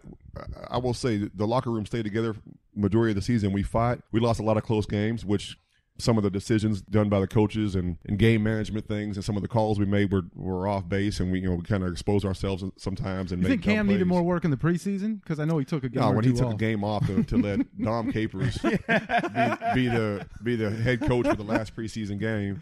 Oh, that and one. I think Cam go in the box. I don't know if Cam was in the box. Or he wasn't on the sidelines. And who was our offensive Malarkey. guy? Two guys who had been head coaches. Yeah, 2 guys that had been head coaches were getting practice being a head coach in case something happened to Cam. One who coached in the conference championship. He never had head coaching experience. No. That's the crazy part. Yeah. No, and later on in the year, it became clear why he did it. I'm like, because he knew at some point during the season, one of us was going to whoop his ass, and he wasn't going to make it on a Sunday. So let's talk about that for a second. At some point during the season, because Cam, I think, wanted to, we've heard this with different guys, and Cam wanted to be, as you said, not only the smartest guy in the room, or he knew he was the smartest guy in the room, but the alpha. And he wasn't necessarily an alpha personality. And see the look on his face. This is a podcast, but I wish you could have seen the look on JT's face. But there was a moment in a meeting where, if you want to talk about the alphas of all alphas, a friend of yours was in the neighborhood and stopped by camp. Is that a story you're willing to tell? Yeah, I mean, he won't care. So we're bad. We're 0-8, whatever. And we used to have, it's before they did some renovation in the building. So the D-line, this is another genius thing, because we needed more room in the building. For whatever, 20 years ago, we had 53 players plus practice squad. 2007, we had 53 players plus practice squad. But whatever, we needed more room. So they got these double wide trailers that they put out in the players' parking lot. So the D-line would meet in the double wide trailers. The only good thing about it is the AC was super cold, so it got real cold in there. Bad thing is some of the lazy D-linemen would fall asleep because of the cold. Yeah. But anyway, we're out there. So a friend of mine is texting me, blowing me up that he's over at Grand Oaks, which is about not even a mile away, whatever, playing golf. Come play golf. I'm like, bro, I'm in practice. Like, we just finished practice. We have meetings. So the guy happened to be Michael Jordan. It was Michael Jordan and Charles Oakley. They're over there playing golf. And the guy happened to be Michael Jordan. Yeah. And he's like, man, fuck that practice. Like, what are you guys practicing? You're 0-8. He's like, what do you guys do there? Like, play checkers? Fucked up. So I'm like, nah, man, we got meetings. Like, as soon as the meetings are over, I'll come by. And I was actually going to talk to who was the D-line coach? Casey Rogers was the D-line coach at the time. So I was going to actually tell Kate, like, hey, I need to bounce a little earlier. I'm about to go meet somebody. So I'm like, I'll get over there as soon as I can. So they end up getting done. He was like, well, we done now. Like, screw it. And I was like, well, why don't you just come by? You come by and say what's up. You're less than a mile away. So we're out in the double wides, and everybody else is in the building, just the D-lines in the parking lot. So Mike and Charles Oakley come by. They drive over to the facility, and they walk into the D-line double wide, and they're already looking like, you guys, it's the NFL team. You guys in a trailer? I'm like, we're going through construction. Just come on in. So they walk in the room, and I didn't tell anybody they were coming. I didn't tell Coach Rogers they were coming either. And they walk in the room, and the doors in the front of the trailers, and the screen's up there. So and it's one of those loud, squeaky doors. So it opens up, and everyone looks, and they're like, Coach pauses the film. He's like, and God walks in the door. Yeah, like the lights, like, yeah. So when the door opens up, they're like, the lights. They're already dark skinned, so you can't see anything. And all of a sudden, as Mike gets closer to the screen, it's like, it reveals it as Mike. And everyone starts going crazy and stuff. I mean, they're trying to play it cool, but they're like, of course, pissing themselves. And so he comes in, he sits down for a while. They got drinks in their hands and stuff, and we're chilling. Then all of a sudden, I guess the security saw him on the camera. So Cam walks downstairs, calls a team meeting. So everyone has to go in the building in the team meeting room, and then I guess as we're walking in, Cam runs into Mike in the hallway and like shakes his hand and tries to give him like the little hug, like the little bro hug, and like stiff arms him like, yo, who is this? And so Cam gets up in front of the team and he was like, he wanted Mike to talk, and I'm like, that's the last thing you do. Like the dude's coming by to hang out and chill in the meetings. He ain't trying to go speak to the team, and it was bad. It put me in an uncomfortable position. I told Mike, I was like, listen, if you want to do it, just say no, man. Screw that. Just say no. And he's like, nah, it's all good, whatever. He's good about his brand, obviously. And so Cam gets up and intros him. He's like, yeah, I played against this guy in college, and yeah, we all sit there like, damn, I didn't know Cam played against Mike in college. And so Mike's like, what the hell am I gonna say to an 0-8 team? Like, talk to freaking losing teams. So Mike goes up there and talks for a minute, and Mike kind of punked him a little bit. Was like, yeah, I don't know about the whole thing about playing your coach in college. Maybe he was on a team or something. I don't know. He's like, we did play Indiana, so maybe he was on the team. But they talked to us for a minute, and then Channing Crowder, he probably didn't share this part of the story. Channing Crowder, because everyone was sweating Mike. Mike was like God, yeah. So it is Michael Jordan, and I was fanboying when I first met him, and still to this day, respect the heck out of him, and was a big fan of his. But Channing was trying to play Mr. Cool because everyone was like wanted to come shake his hand and say hello or whatnot. People were getting stuff signed. People were running people's lockers and grabbing shoes, and I used to wear Jordan cleats, right? So people were coming and getting my cleats signed. I'm like, yo, I gotta wear those this weekend. Like that's my practice shoes or whatever. So Channing's like, man, I sweat Michael Jordan. I don't care about Michael Jordan. So Channing tries to go walk out of the meeting room and not say hi. And he's like, man, people sweating his ass, man. Get off his dick. I'm like. So obviously the next day, Channing was like, "Damn, I should have got something signed by Mike. I'll probably never see him again." Yeah, but anyway, Cam tried to act like he had Mike come by to speak to the team, and I try to be a good soldier, and I'm just sitting there like, all right, whatever. I just let it go. You try to make it like it was his connection. Like, oh yeah, go ahead, that's fine. Yeah, that's funny, man. So after that great experience with Cameron, Michael Jordan, everything, they bring in a future Hall of Famer to pretty much run the show. Bill Parcells. Y'all tripping, man. You guys didn't get off to a great start, JT. And as a matter of fact, hearing some of the stories, tell me the story about the hearing aids not being turned on. There's a lot of stuff between you and Bill that went down, man. But tell us a couple of stories with you and Bill, man. Same situation with you and Nick. You and guys cool like that? So no. Y'all tripping, man. How long is this thing? When we done? Yeah, we almost there. How much time you got? We're getting ready to turn the page. So after the 2007 season, they obviously fired Cam. So he was the head coach for 9-10 months. Cup of coffee. For 15 losses. Yeah. They fire Cam, and Parcells comes in as the godfather of football, the president of operations or whatever. So to start, at the end of the year, everyone knew that they hired Bill Parcells. So I think it was our last week of the season, maybe the second to last week. They had hired him. We saw it on ESPN. Then word gets out he's in the building. So the guys that used to go outside, for a 1:00 practice, they would go outside at 12:59. Now everyone's outside at 12:40. I'm like, those guys. me and Cam Wake and maybe a couple other players are the only ones left in the locker room. I'm like, why? It's like a ghost town in here. Bill Parcells is in the building. I'm like, fuck that. Like, what we gonna do? Go win the last game and mess up our draft pick? We already won in 14. So fuck around. I used to go outside a couple minutes before we had to be out there. Cam Wake and I would walk out. So we're going out now, and the locker room door was propped open, and you could see a couple guys running down the hallway toward the exit door to go out in the field, like guys that are normally just chill. So I get right by over where your old locker used to be, that little area. He went out that door. So I'm going out the door, and right when I walk out the door, Bill Parcells is literally 5 feet away as he's walking toward the practice field. So Cam Wake does a little dip and rip around the corner, and he runs out the door. That's how I led his sacks. I'm like, dip and rip. Yeah. Had that bend. So I'm like, all right. I was like, hey, Coach Parcells. And he was like, Jason. He looks me up and down. He goes, you got any gas left in the tank? That's all he said to me. No hello, no shake my hand. I'm like, all right. He goes out to practice. I come in from practice. There's a gas can on my chair, a red gas can. It's empty. So I come in and I'm like, bitch, all right. So I told one of the equipment interns, I was like, hey, I need you to do me a favor. I need you to take this gas can and go to the gas station. Here's some money. Fill it up with gas. I didn't know this part. And he's like, okay. So he went. The interns will, you take care of it. We'll do whatever you need. He runs to the station and fills it up with gas. So the next day we go out to practice. I take a Sharpie and I autograph the gas can. So I tell him, I say, hey, when we go out to practice, I need you to come in, and I need you to take this upstairs to Parcells' office and just sit there on his desk. He's like, no, I'm not going up. He's all scared. So he didn't do it. So I ended up having someone take it upstairs, put it in Parcells' office.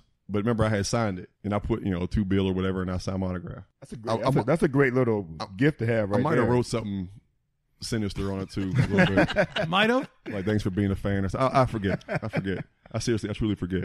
So anyway, that started it off. So we finished the season 1-15.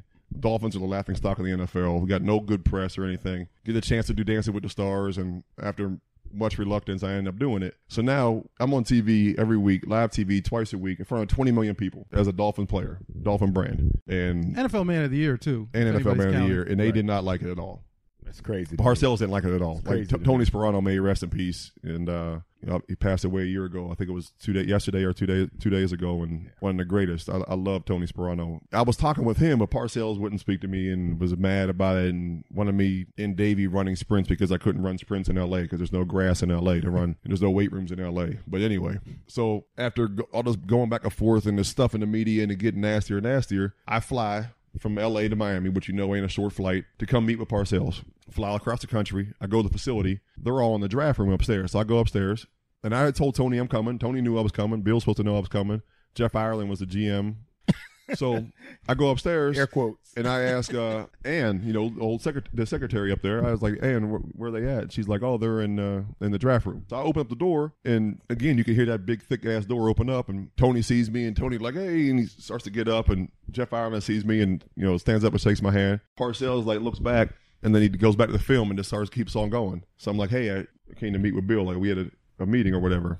And Tony hurries over and grabs me and is like, come on. I'm like, damn, you're just going to ignore he totally ignored me. So we go into Tony's office, and Tony and I have a great meeting for half hour, 45 minutes or whatever. Bill never acknowledged I was there and never came and spoke, but he's the one that has a problem. Like we're trying to iron this thing out. I got my ass back on the plane, went back to L.A., and we damn near beat Christy Yamaguchi. We didn't have a whole lot to talk about. It was a setup. Yeah, we didn't have a whole lot to talk about. So fast forward to July, we start camp in 2 days. He's at Grand Oaks, or I'm at Grand Oaks playing golf. He wanted to meet. Just he and I, no agents, no nobody. Not Tony, not Jeff, nobody, just us two. All right, fine. I'm at Grand Oaks playing golf. He's like, all right, I'll come by, and when you get done, we'll meet. So it's 5:30, 6 o'clock. Grand Oaks is a ghost town. It's just me and him in the dining room, and one waiter, a waitress that was taking care of us, and we talked. Bill and I had to sit down and talk for, I don't know, we were there probably an hour, and talking about football, talking about Dancing with the Stars, and why he was not upset, but what he wanted me here, and this and that, and all this stuff. We finished the meeting, basically him saying, listen, I'm not dumb. I've been doing this a long time. I'm running the team for a reason. I know what the hell I'm doing. I'm not in the business of getting rid of my best player. That's stupid. You're not going anywhere. So all this bullshit talking to media and all these draft talk, these trade talks and all that's not happening. You're our guy. We want you here. Tony loves you. We look forward to working with you. I'm not getting rid of my best guy. 2 days later, I'm sitting in the Dolphins locker room getting ready for camp. I'm unpacking all my Jordans and stuff in my locker to get ready for camp. I'm the only person in the locker room. Joey Chimino's in the back getting the equipment room together. Charlie's back there. And there's a TV in front of my locker. So my phone rings as I was getting ready. No, I had just come back from the hot tub. My phone rings. I saw it was Gary, but I'm still getting stuff together. I was like, I'll call him back. And it rings again. I'm like, all right, he needs something. So I answer the phone, and right as I answer the phone, I see on the ticker, Dolphins trade Jason Taylor to Washington. I'm sitting in the building. I'm downstairs in the building. That's how you found out you got traded? That's how I found out. Gary was trying to get to you, but as I answered the phone, Gary was like, bro, what you doing? I'm sitting in the locker room getting ready for camp. And I was like, hey, and he's like, yeah, it's going to be on ESPN, and that's how I found out. Wow. And I'm like, I'm downstairs. Everyone knew I was in the building. The security, there's cameras everywhere. So I go back, and I give Joey and Charlie a hug, and I go in the training room and give KO and Troy and those guys a hug, and they're like, what's going on? I'm like, I just got traded. And they're like, everyone was like, what? What are you talking about? So I changed the channel in the training room. I'm like, look, and they're like, what? And they never spoke to me. Tony ended up coming downstairs, and Tony gave me a hug and kind of apologized. He's part of a group, and he's trying to run his team too. So he's got to keep his loyalties. But I left. I packed my bag, and Charlie was like, don't worry about this stuff out. We'll box it all up. He's like, I can't believe I'm doing this, but I'll box it up and send it wherever you're going. I was like, apparently I'm going hold on a second.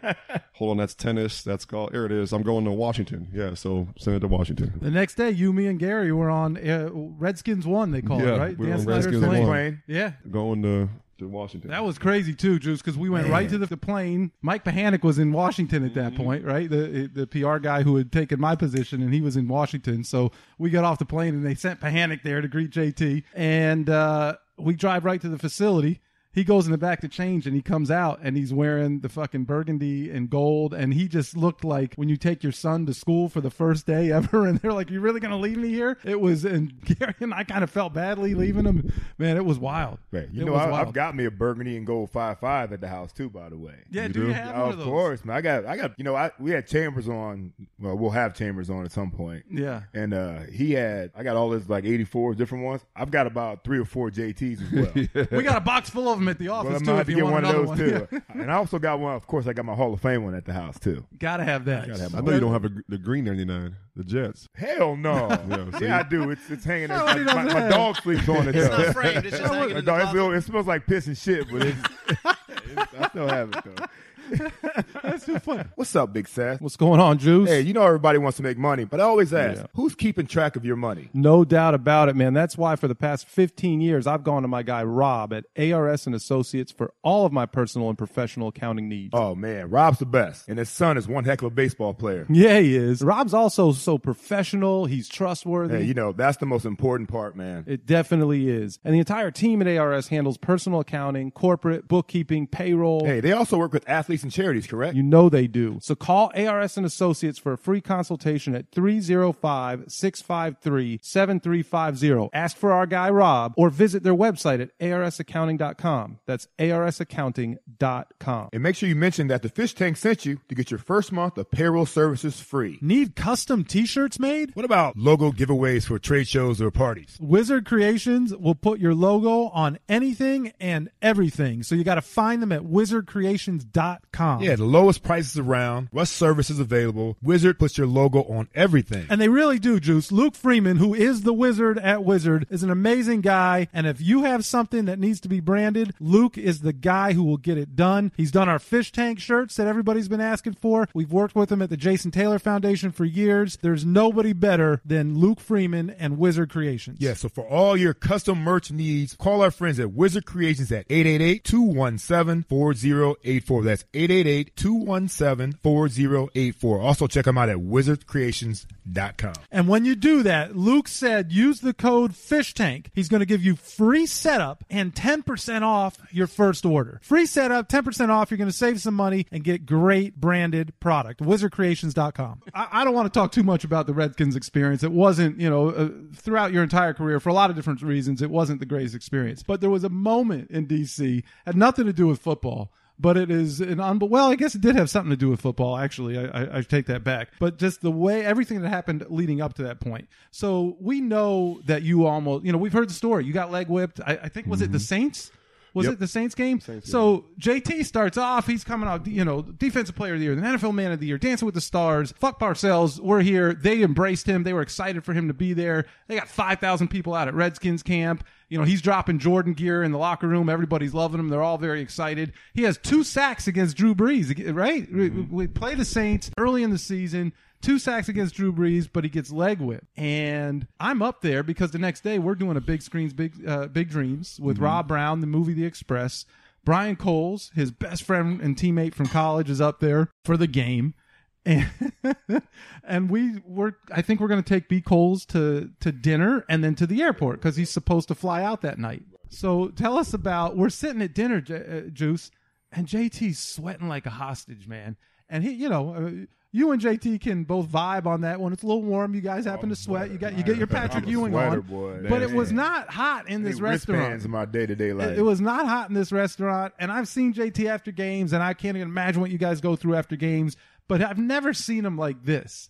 What was going through your head is we're waiting to take B. Coles to the airport, and then after we drop him off, I'll lead us into some of what happened there. So you get leg whipped a lot, and the trainers in Miami used to always, if it gets worse or starts to bother you tonight, let us know or ice it down or whatever. And so you just kind of ignore it. I heard it 1,000 times because you get hit in your legs when people try to cut you, or maybe a running back comes in as he's getting tackled and he hits your legs, or a dirty ass lineman that missed the block and then leg whip you, which is what happened. Right. But I ignored it. All right, whatever. So we go to dinner, and this is 3-4 hours after the game, and my leg is just killing me, and it's throbbing and throbbing.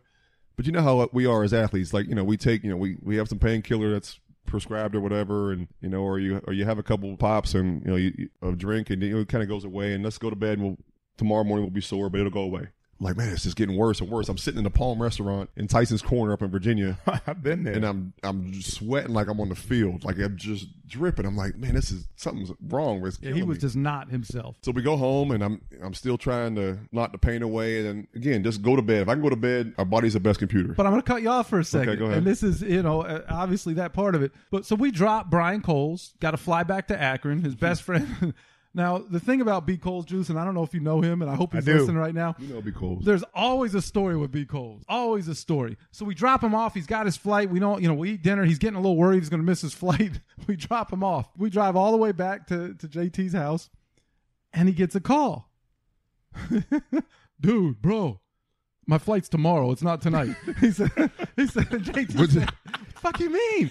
He goes, I don't know. I thought it was tonight. Well, why'd we race to the airport? He said, look, I'm not driving, because it was 45 minutes, an hour to get to the airport. He said, I'm not driving all the way out. Get your ass a cab. His flight was the wrong day. He's an idiot. Wrong day, wrong time. It was not even that it was the following night. It was the following morning. Like the whole thing, it wasn't at 7 at night. It was at 7 in the morning. Like B. Coles just had the whole thing wrong. The whole thing wrong. So JT says, look, I'm not coming. I love you. I'm not coming to get you. Get a cab. I'll pay the driver when he gets here. Just get a cab. Pre-Uber. So B. Coles jumps in a cab. We're watching whatever Sunday Night Football. We're just right. Gets another call. What does he say to you? I forget. He's like, what do you... He calls. Like, I think there was a storm. I think a storm blew through or something. We thought it was a storm. A truck. So he's driving back. You're right. He calls and says... What's he say to you? I think he's like, JT. He's like, oh, shit, help. A tree. What do you say? A tree. I'm under a tree. I'm under a tree. A tree fell and hit the car. What the fuck you mean? I'm under a tree. I'm like, what? Where are you under a tree at? And he's like, he tried to explain to me where he was. But he's like just talking all loud. I'm like, B. Cole, shut up. Where are you at? He's like, I'm under a tree. I'm like, I heard that. What tree? Where's the tree? It ended up being like right up the street from me. So he was close to the house. So JT hangs up the phone. He goes, we got to go. I go, what the fuck you mean we got to go? B. Coles is under a tree. Under a tree? What do you mean? He's under a tree. Running out of the house. We jumped in the car, right? We jumped in the car because it had that long-ass driveway. Yeah. And as soon as we turned, it's Armageddon outside. And what happened was a box truck was coming. It was a party rental truck. Yes, that's right. And it had 7,000 Shivari chairs in the back of the truck. And it's, this isn't Virginia. There's trees and beautiful woods and the whole thing. And this box truck must have been flying to get back because the party probably ran late. And a tree rips the whole side panel off the box truck. Box truck drives off the side of the road, wood splinters everywhere, 7,000 Shivari chairs all over the place, and the fucking tree falls down. So we come out there. Now JT, tough guy JT, he's legit concerned about his boy Brian Coles because he's stuck under the tree. Like, where's B. Coles? We think he's under that fucking thing. So he goes running looking for him. JT's wearing a bright red. I could see it like it was yesterday, Jay. It's got a giant NFL shield on it. So normally he likes to, at this stage of your career, you like to try and be relatively as unassuming as you can. Yeah, I would never wear out of the house. Right. But we're at the crib. But we're at the house. So he goes running looking for him. Brian! And we hear, Jace! Brian! So we're going back and forth. JT! Yeah. And somebody's like, I see him under the tree. Like right there was some lady screaming under the tree. Yeah, like we're doing Marco Polo the whole time. And so there's the panel of the truck is standing over like a bunch of logs and stuff. JT jumps on the panel to see if he can see over.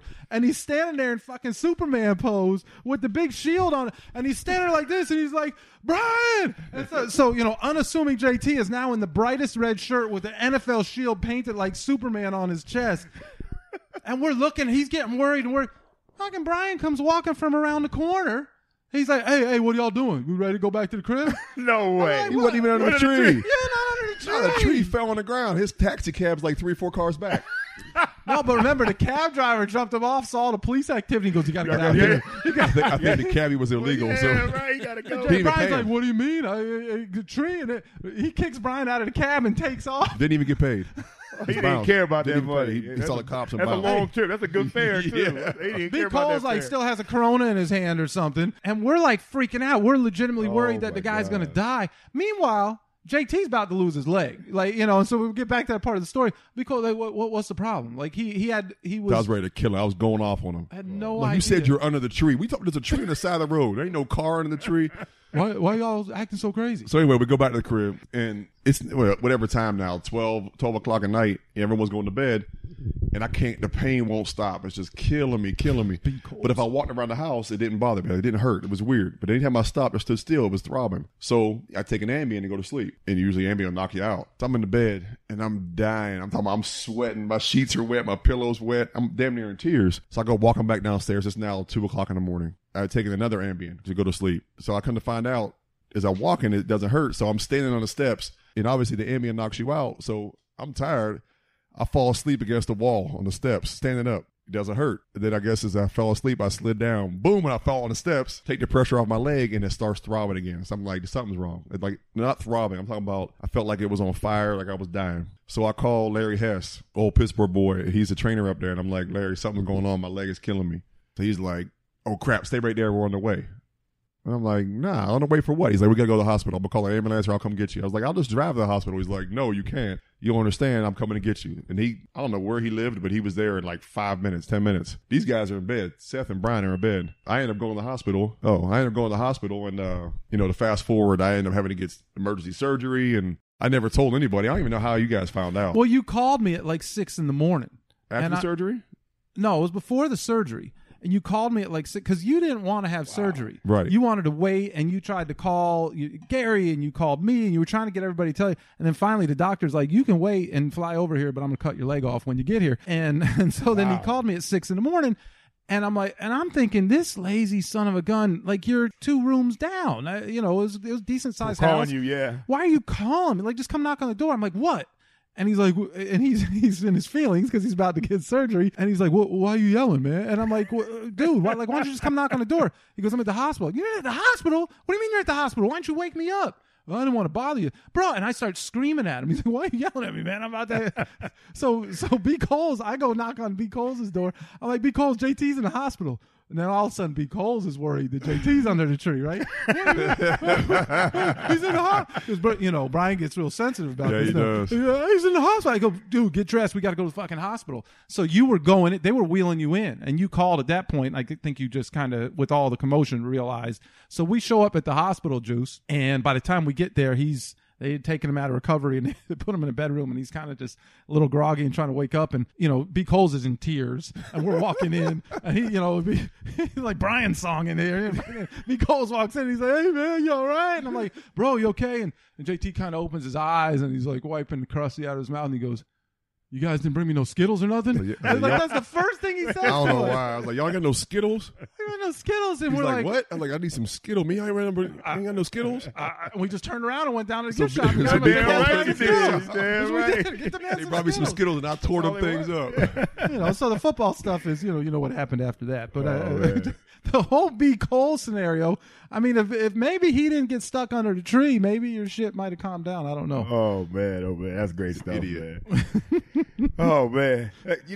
We talk a lot about your football, JT, and I know how competitive you are, man, from being on the football field to playing fast football and during workout and training and stuff. But it was no more prevalent than when you played basketball at my house at the Ball Up, man. We talk about the Ball Up a lot on this show, man, and your name comes up all the time. Every time. Every time we do a show, your name comes up, man. Probably in a bad way. No, I see it's both. That's good, not bad. Never bad. Both ends of the spectrum. Both ends of the spectrum from your competitiveness. I thought JT, just from fast football too, I thought JT didn't play linebacker or defensive end. I saw he got some tight end. I thought he was a better punter than anybody.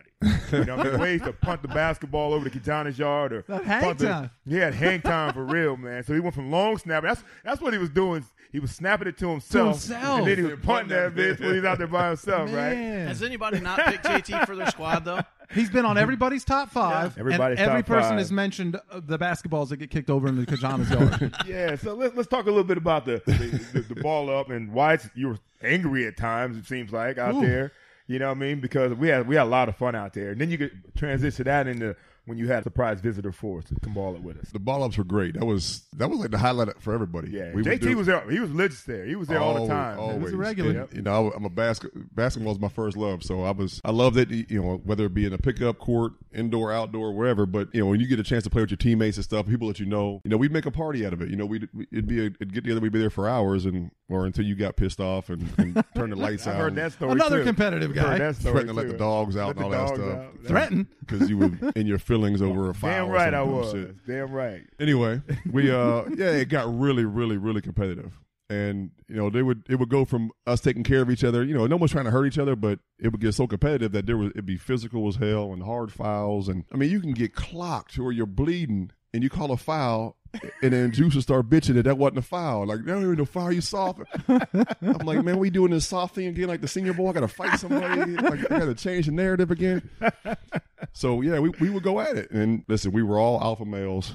Most of us there were alpha males and wanted to win. Might have been a beta. And did whatever it took to win. And, you know, it would get funny. Like, you know, those game points sometimes. Oh, man. I forget what we played to, but the game could be 8 minutes long, but then game point would take 20 minutes because you were not getting a shot off without getting abused. Intentional foul. You couldn't foul out there. Yep. It was rough. And, you know, you guys, some people was trying to start calling this that high school travel. Like bro, we playing NBA rules You're here. going NBA rules? You're high school travel. Like if you know, you pump fake and take a step, or your back foot happens to come up. Yeah, on game point, that's a travel on game point. Then we just turn to arguments. 0-0 is not a travel. No, 0-0. Game point is a travel, 7 steps to get to the rim. But and then what would lead to the ball going over the? Because they would start that bullshit. They would start the bullshit with the fouls, and that ain't a foul, or calling travel or double dribble. Double dribble? I didn't even dribble the ball. What do you mean double dribble? Oh, you caught it with 2 hands. Man, get the hell out of here with that. So, you know, Juice, because it was his court, be like, no, it's travel. It's my ball. I'm like, it ain't your ball. It is my ball in my house. So he tried to snatch the ball. And I'm like, listen, it's my ball. If anybody takes this thing, ain't no one playing. And so you try to take the ball or someone would try some bullshit. And I'd punt that bitch over the wall to Kajana's house. I was trying to make it past Kajana's house. Over to Zach's house or Fat Joe's house. Right. And then they'd be like, go get it. I'm like, man, you can kiss my ass. I know one thing ain't going to happen. I ain't getting the ball. So you better get one of them ones from the sideline or somebody go get it. It's like deja vu, man. the good ball, though. Yeah. You know, we only because you're playing with the good ball. There was really a game ball. And someone going to go get it. the game ball over there, you know what I mean? I'll be damned if I go get it. And we would all stand there and look at each other until someone finally like, screw it, man, I'll go get it. And then they would go try to hop the fence or hop the wall or whatever. But, I mean, we had some classic games over there, and they were the best. Yeah, that was fun time. He mixed it up every now and then, too. You know, the fights. Yeah. There'd be fights. Has Earl come back to your house since that day 15 years ago? He has, but he doesn't come inside the gate anymore. Just in case JT or the dogs are there. Yeah. I remember. What did Earl do to set you off that time? I don't know. It was probably something dumb. But he thought he was light-skinned. He was light-skinned, thought he can get away with it. He tried me, man. Sometimes you just gotta put your mind changers on people. And but it was one of those things where there was, you know, you knew whatever happened inside those gates was going to stay inside the gates until we got on the fish Especially tank. when Juice closed them. Until we got on the fish tank. I used to love closing the gate and have people have to jump it and shit. You know what I mean? Looking for their keys with their cell phones, man. You would do that bullshit sometimes, man. You get mad and cut the lights out. Everybody wants some water, use the hose. And then let the dogs out. The dogs come out. And my dogs were nice, though. They were nice. Yeah, nice to you. Yeah, they were nice. Man, you were feeding them. Yeah, he would threaten. They'd be like, dude, shut up with that bullshit, man. Come on, stop the bullshit, man. You were yelling on the sideline under the gazebo, yelling. And then you hop up and start walking toward the dog cage. And I'm like, yeah, motherfucker, ain't gonna do that. Then you would go halfway there and someone would say something. You turn around, cuss us back out. But you know when Juice is serious because Juice got a very distinct walk. Like if it's dark out and you just see a silhouette walking, like I could tell Dan Marino when he walks and I could tell Juice when he walks. He got this swag when he walks. But when he walks fast because he's pissed off, you know it's Juice. It's coming. And Juice is pissed. So you turn around, you start doing that fast swag walk to the dog cage, and you knew. Boy, we run and get our keys and our phones if you could grab them in time, and then you start hauling ass. And the asshole would shut the gate, so you had to jump the fence. Lights out, and shut the gate. And leaving the court, there was a little bit of an incline in the grass up to the driveway. You run that way, so if you run in the dark and the grass is bumpy, you be tripping and you be doing somersaults to get back up and run. You hear the dogs barking, and Juice would shake the cage on the dogs, and they would get to barking. I know they wouldn't bite anybody. We'd all jump the fence, and then we'd all be running serious, scared. They would jump the fence and be like, "Juice, you fucked up, man. That's bullshit." And we all get in our cars and leave. And then 2 days later, we'd be back. See you on Saturday. See you on Saturday to do it all over again. You know, and real quick. You know, you had a surprise guest come in and for a ball up, and probably the best ball that we had that one Wednesday night. Oh, for sure. When you had a good friend, he knows all the. You know, we talked about this number 33 earlier in the show. Friend of mine, friend of his. Yeah. You know what I mean? Talk about when 33 came over, JT. Yeah, so Scottie Pippen, who wore 33 for the Bulls, obviously. He and I were friends, and he found out we were playing basketball, and I told him about the run at OJ's house and how it's some good athletes, and all of us are NFL players or friends of, and some good ball players, college players. So he wanted to come one night. And me. and Seth would come, and keep score. If I bring him, I got him. Like, you ain't picking up. Like, he's with me, and I got next. Matter of fact, I don't have next. I'm up first. It was always a fight too. Definitely on my team if he comes. So Scotty came and obviously was toying with everybody out there and made it was a lot easier for him than it was for us. But yeah, we ran the court for the night. We did. We got all we could handle that night, though. I mean, guys brought their A game. They did. They wanted to try to. They wanted to measure themselves up. It was me, you, Kajana, Scotty, and Jerry Carter. So we had a dream team out there, man. But everybody, it was some tight games. 12-10. 12-11, 12-9. Everybody brought their game, but it's probably the fastest run games ever, though. Yeah, games can last forever. Yeah, those games they were smooth and But Scotty wasn't trying to go out there and play as hard as everybody wanted to play. Started off him. a little slow. He didn't start picking it up. When the score got tight and people were trying him a little bit, he became Scottie Pippen. He'd show you that he was one of the top 50 players to ever play. So yeah, he kind of put you back in your place. Shot is still as pure as ever, man. Mm-hmm. Absolutely. So he was in the top 50. So we're going to take him out of the equation. Right? He can't be. But no. What I'm saying is, we have a theme on this show where if you've played ball at OJ's, you have to pick your top 5. Who is your top 5? We will, and we said it earlier, you have made every person's top 5, from Dixon to Arande, whose team was kind of interesting, to Pat. Everybody picked you up. They had their different comments about you. Some of them said they picked you up because they knew they wouldn't lose any calls. But whatever it is, you made everybody's top 5. So the question becomes, who is JT's top 5? And I can't have Scotty in my top 5? No. We take Scotty out of the equation. The guy's in the top 50 of all time. You just said have some regulars. That ain't fair. That kind of skews my whole thing because we started before positionless basketball. When Scotty came, we had positionless basketball. So we kind of felt like we started that at Juice's house. So I mean, I gotta go with the host. Obviously OJ's. I always get that nod. I get that nod. OJ's on my team for sure. And it's not because you're hosting the game because there's courts anywhere. OJ was that dude, and if he was in your team, there was a lot less arguing. It was you two on the same team. Yeah, that would definitely minimize because we had the judge and the jury on the same team. Right. It was a lot easier. Executioner. It's our ball. And the executioner, it's our ball. No, you were out, dude. I wasn't even near the sideline. No, you were out. It's my ball. So OJ's at the 1. No, we're positionless basketball. Okay, I don't believe in positions anymore. Yeah, I don't believe in that anymore. Drafting like Jimmy right now. That's it. Mark Dixon, obviously, I had to take Mark Dixon. He was that dude.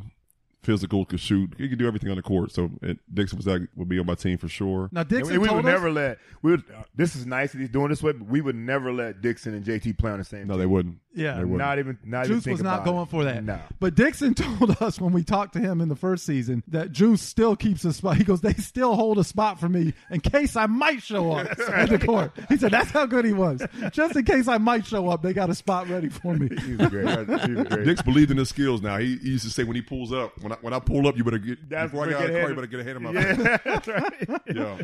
He was scared in football, but he would talk some shit in basketball. But the funny thing is, when he first started talking about coming out, people were like, oh, it's an offensive lineman. How good can he be? Until he got out there and started yakking and dribbling and shooting. I'm like, damn, this guy could play. So he was really good. So I got Dix, I got OJ. We should tell him what he said about TK too. You can put yourself in there.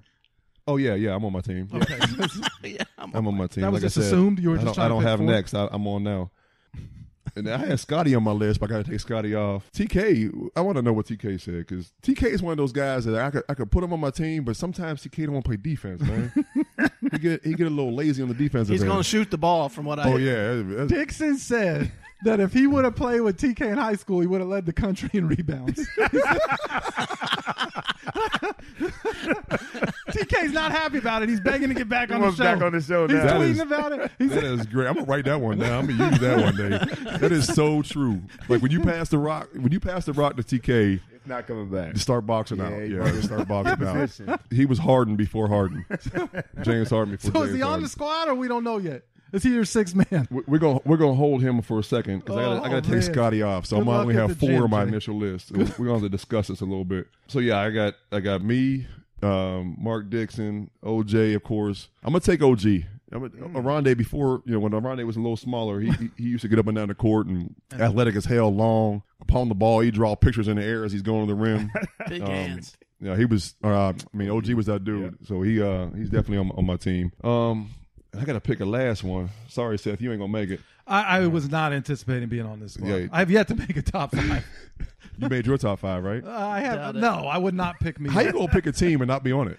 Because I want to gonna win. coach. I like to win. I like to He compete. gonna coach a pickup Yeah, he's game? gonna coach Yeah, I'll tell you my top 5, and you're close. Man, I gotta take Scotty off. Zach was all right. Zach was a try-hard guy, played defense a whole lot. Let me give you a couple guys, a couple names that you might be missing. Well, he brought up Zach, so we got to tell him what Dixon said, because since we're giving the Dixon scouting report on everybody, Zach was on his top 5 because he said, like, when not that he compared him to Jordan, but he said, when Jordan was in college, that's when Dean Smith as a freshman recognized who he had, because no matter what team he put him on, that team would win. He said Zach is going to compete and play defense and not let you lose. He goes, just don't let that boy touch the ball. That's Dixon's right on. He could be a GM of these pickup games. That's dead on. Yeah. There's something to be said about competitiveness, whether it be in pickup basketball and professional football or any walk of life. If you're willing to outgrind somebody and work harder and compete, that's what made us who we were back in the day. We competed so hard in practice. At the Dolphins, we competed so hard in basketball. Like, everything we did was a competition. I feel like now it kind of gets lost a little bit. Even coaching high school, there's so few competitive periods, and I understand taking care of your players, but I also grew up in the era where they didn't really give a damn about taking care of us. They just wanted us to go hard. Right. But that sharpens your sword so much, when you compete, and that's who Zach was. Like, Zach would compete. He did. Wasn't very skilled, but he would compete. And so there's something to be said about that. He'll rough you up, man. Another guy that compete his ass off. Couldn't make a bucket. Couldn't make a bucket on a breakaway. Sam Madison. Yeah. Sam would tell you what. Put his hands on you, though. Whoever Sam was guarding, whether it be on the day. football field or on the basketball court, your ass is going to get touched. Yeah. Long day. And you were not going to get a shot off, and he was going to be talking and fouling. He going to stay in front of Unlimited you. fouls, JT. Unlimited But is fouls. he on your top 5? Nah, Sam, Okay. no. If it was all defensive team, I put him on, but no, my top 5. I mean, you got to give me some names. Chambers. Oh, Chambers. I forgot about Chambers. Pat, too. Did Chris make your top 5, Juice? I saw you yes. tweet it the other day. That's really good. Yeah, I might have to go with. Give me some more names because So my top I like 5, a lot too. Yeah. my top 5 was Pat at the 1. Mm-hmm. I had Robert Baker at the 2. Robert Baker, and actually, Pat put him on his team. I was trying to sneak did. Bake in. Yep. Bake was nasty and tough. Mm-hmm. I, instead of OG, and this was a toss-up, but I had Debo as my 3. And then I had you and Dixon at the 4 and 5. Debo was good too. Debo was broke the good rim too. I like the way, one time. I like the way he attacked the Yeah, rim. Debo went at it. He was that was pre-expansion Debo. Yeah, pre-expansion OG. OG, pre-expansion yeah, Debo. yeah. Both of our 3s were. You know what? I'm gonna have TK ain't gonna like this, but Dixon's scouting report on TK is awesome. Oh my god. I'm gonna go with Pat. I'm gonna go with Pat. Yeah. So it's 5 right there. Pat can play any position. He'll guard. He'll go down in the paint and mix it up. He can handle. OJ, He ain't always Pat, trying to shoot. Aronde, you, and Dixon. Yep. That's a tough squad right there. Yep. That is a tough squad. Yeah, we're gonna compete. We're gonna foul you when we have to, and we can get out and run. My revised one was Dixon, Chambers, JT, Kajana. You had Kajano, And yeah. I put Paul on there. Yeah, he put Paul. Paul, remember tall dude Paul that he was a ball hog too. His range Well, was did you half see my forward, response longer, to too. your squad? No, I didn't see it. So we had a little Twitter thing going. You know Paul. Because he had you and Dixon on the team. I said, your bigs are not going to be happy with Paul on that team. No. And you guys, I don't think, are even going to finish the game because a fight's going to break out between JT and Paul and the whole thing. But yeah, Paul was skilled. I mean, Paul was. I don't remember Paul. You would know him if you saw know him. him to see him. Always wore man, long Sweatpants. nylon sweatpants. Yep. Could shoot from anywhere in the court and did. Yep. Played college ball, didn't he? Yep. He was Paul nice. was nice. He was really talented, but I think he would shoot you out of it just as quickly as he'd shoot you in it. 1000%. See, my loyal. I'm a loyal guy, so I got to go with the Pats and OGs and those guys. I feel you. Yeah, because I I feel know you. what they are, what they can give you, and they're going to compete to the end. And But I think this team some would of those wear guys Paul like out. some of those guys like Paul and TK and those, the kind of guys that when the other team makes a bucket, when you have one guy on your team taking the ball out, and all 4 of them standing there on the baseline trying to get the rock because if it gets in somebody's hands, they ain't gonna come back. Those are tough to play on. Yeah. Like there ain't nobody back. All 4 guys. Are staying right there trying to get the ball. Yeah, I don't want that. TK gonna kill me, but that Dixon, oh, that's awesome, man. Yeah, I think we're going to have to schedule TK's. Yeah, he would have led the country in rebounds. That's great. Too good. Too good. Finishing up real quick, JT, we can't let you go without talking about your coaching coaching at St. Thomas, you know, and I know we have the same connection. My son Otis goes to St. Thomas as well. Your kids going to St. Thomas and coaching football. Talk about that experience, man. What got you into coaching? I know I got into coaching because I saw my kids being coached by guys that didn't know what the hell they were talking about. Exactly. And so I wanted to be a part of that and make sure they were on the right path there. What got you into coaching at St. Thomas, and how's it been so far? It's been great. I love every minute of it.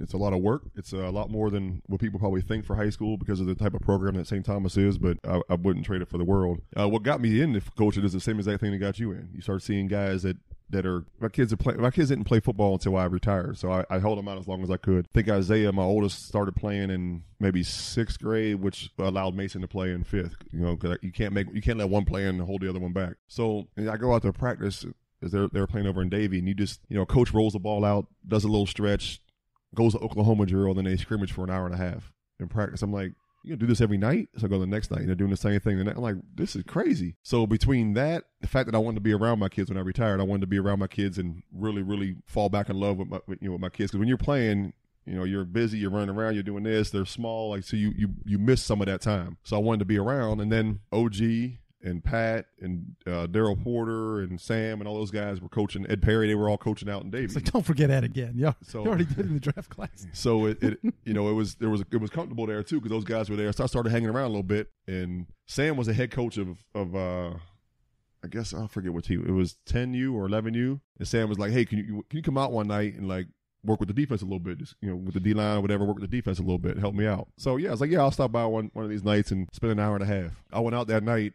And I haven't left the field yet, and that's been 5 years ago or whatever. Yeah. So it's like it went from one, like Sam was over there calling offensive plays during practice, and I'm like, who's coordinating the defense? He's like, oh, I'm doing both, but you line them up, and you can line them up, do whatever you want to do, line them up, put them in a set, and make some calls or whatever. So yeah, so I got involved over in Davie, and Sam didn't have anybody really doing the defense. He was doing the offense. The next thing you know, I'm full-time working with him. And so really Sam is the one that kind of got me on the field. And I love it. Being around them young kids. And I coached 10-year-olds, 11-year-olds, 12-year-olds, and then went into high school. And then, now being around these young athletes, first of all, it's really easy to be a good coach when you got good players. Yeah. It helps a whole lot. So I think that's pretty awesome, man, you coaching at St. Thomas, man, because most of those kids, a lot of those kids are going to get a chance to get to not the next level, but the next level. Right. You already get the Division I kids, but a lot of those guys, like St. Thomas, I think is the #1 high school with guys in the pros, like all time. So I think that the knowledge you bring and the work ethic, I think that's where you really pay off too. Not the fact that you're a Hall of Famer, but the fact that, your work ethic got you where you are, and you continue that, pass that on to those young guys. That's what I try to do. I mean, and again, you got to always remember, and I sometimes I lose this too, that they're kids.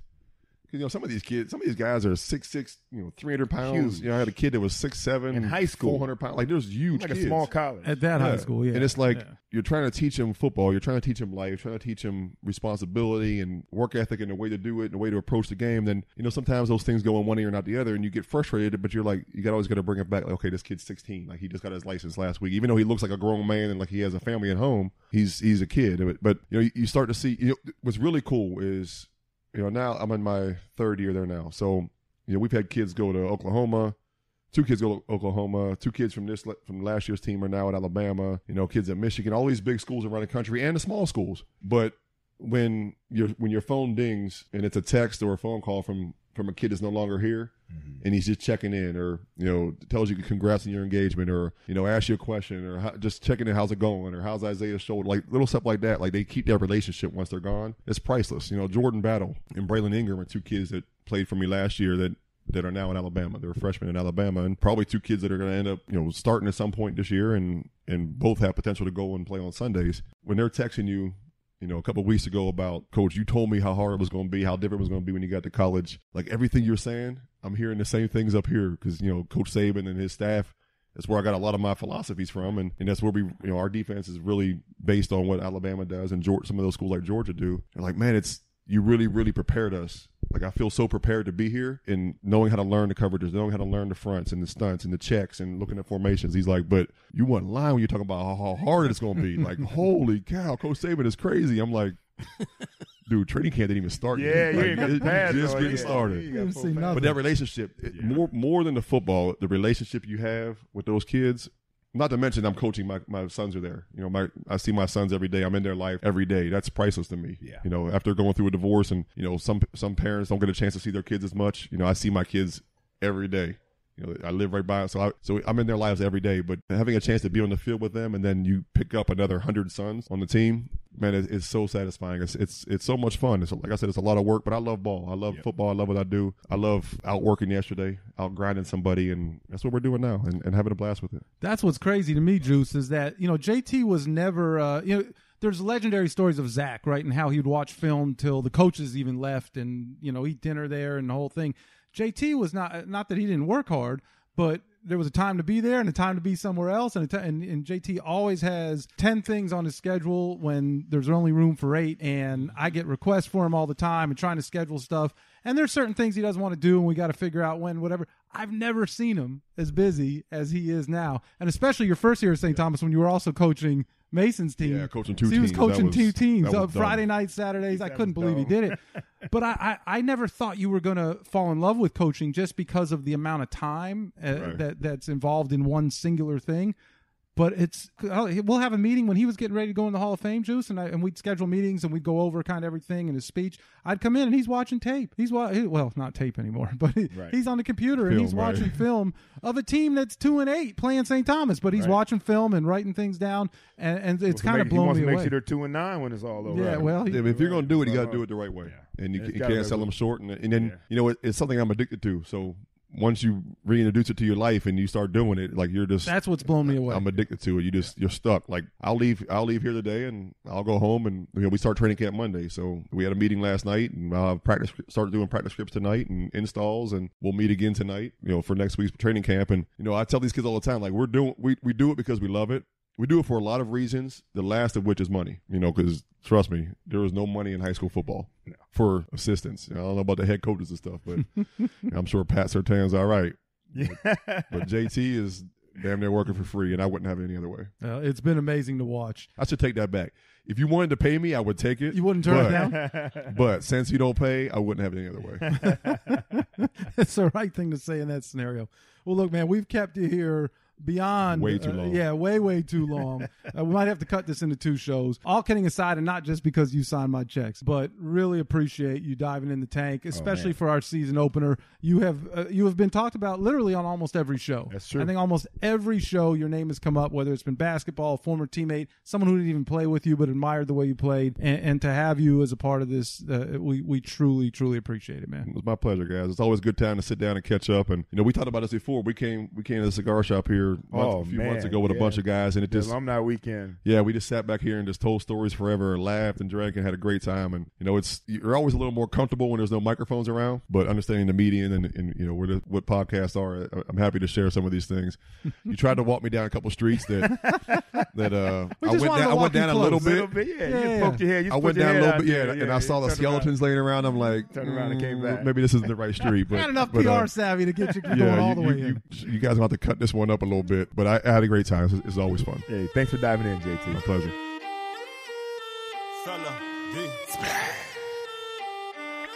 You're now diving into the fish tank. Dive up in that fish tank. Who that? Sitting down with Seth Living, OJ, Juice Man, ooh, and this is strictly for them true fans, dog fans. Number one, of course, y'all. This ain't no ordinary sports talk. Dive up in that fish tank. Go get your aqua orange. Yeah, it's time to dive up in that fish tank. It's only legendary talking when you dive up in that fish tank. Rockin' with OJ and Seth when we dive up in that fish tank. Fans with attitude. Okay, this one for them diehards. Celebrate big or cry hard. Leave it all on the field, we gon' try hard. Old school, a new school, mix it in. Feeling like we up close when we listening. Dolphins tales, in Miami is the deep end. We vibing with our favorite players, no secret. We get with Seth and McDuffie. Bringing up stories we never heard to the public. Bet we love it. Dolphins fans never budging. We loyal to the team, whether happy or we upset. We be like, what's next? Don't switch the subject. You know it's all about them fins. And if you ready for that water, time to dive in. Don't switch the subject. You know it's all about them fins. And if you down with Dolphins Nation, time to dive in. Don't switch the subject. You know it's all about them fins. You looking at that fish tank, it's time to dive in. That fish tank. Go get your aqua orange. Yeah, it's time to dive up in that fish tank. It's only legendary talking when you dive up in that fish tank. Rockin' with OJ and Seth when you dive up in that fish tank. Dog fans with attitude, we about to dive up in that fish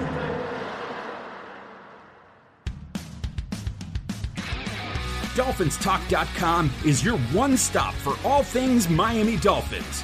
With news, commentary, video, interviews, and the Webby Award-winning DolphinsTalk.com daily podcast, DolphinsTalk.com has you covered on all of the latest happenings surrounding the Miami Dolphins.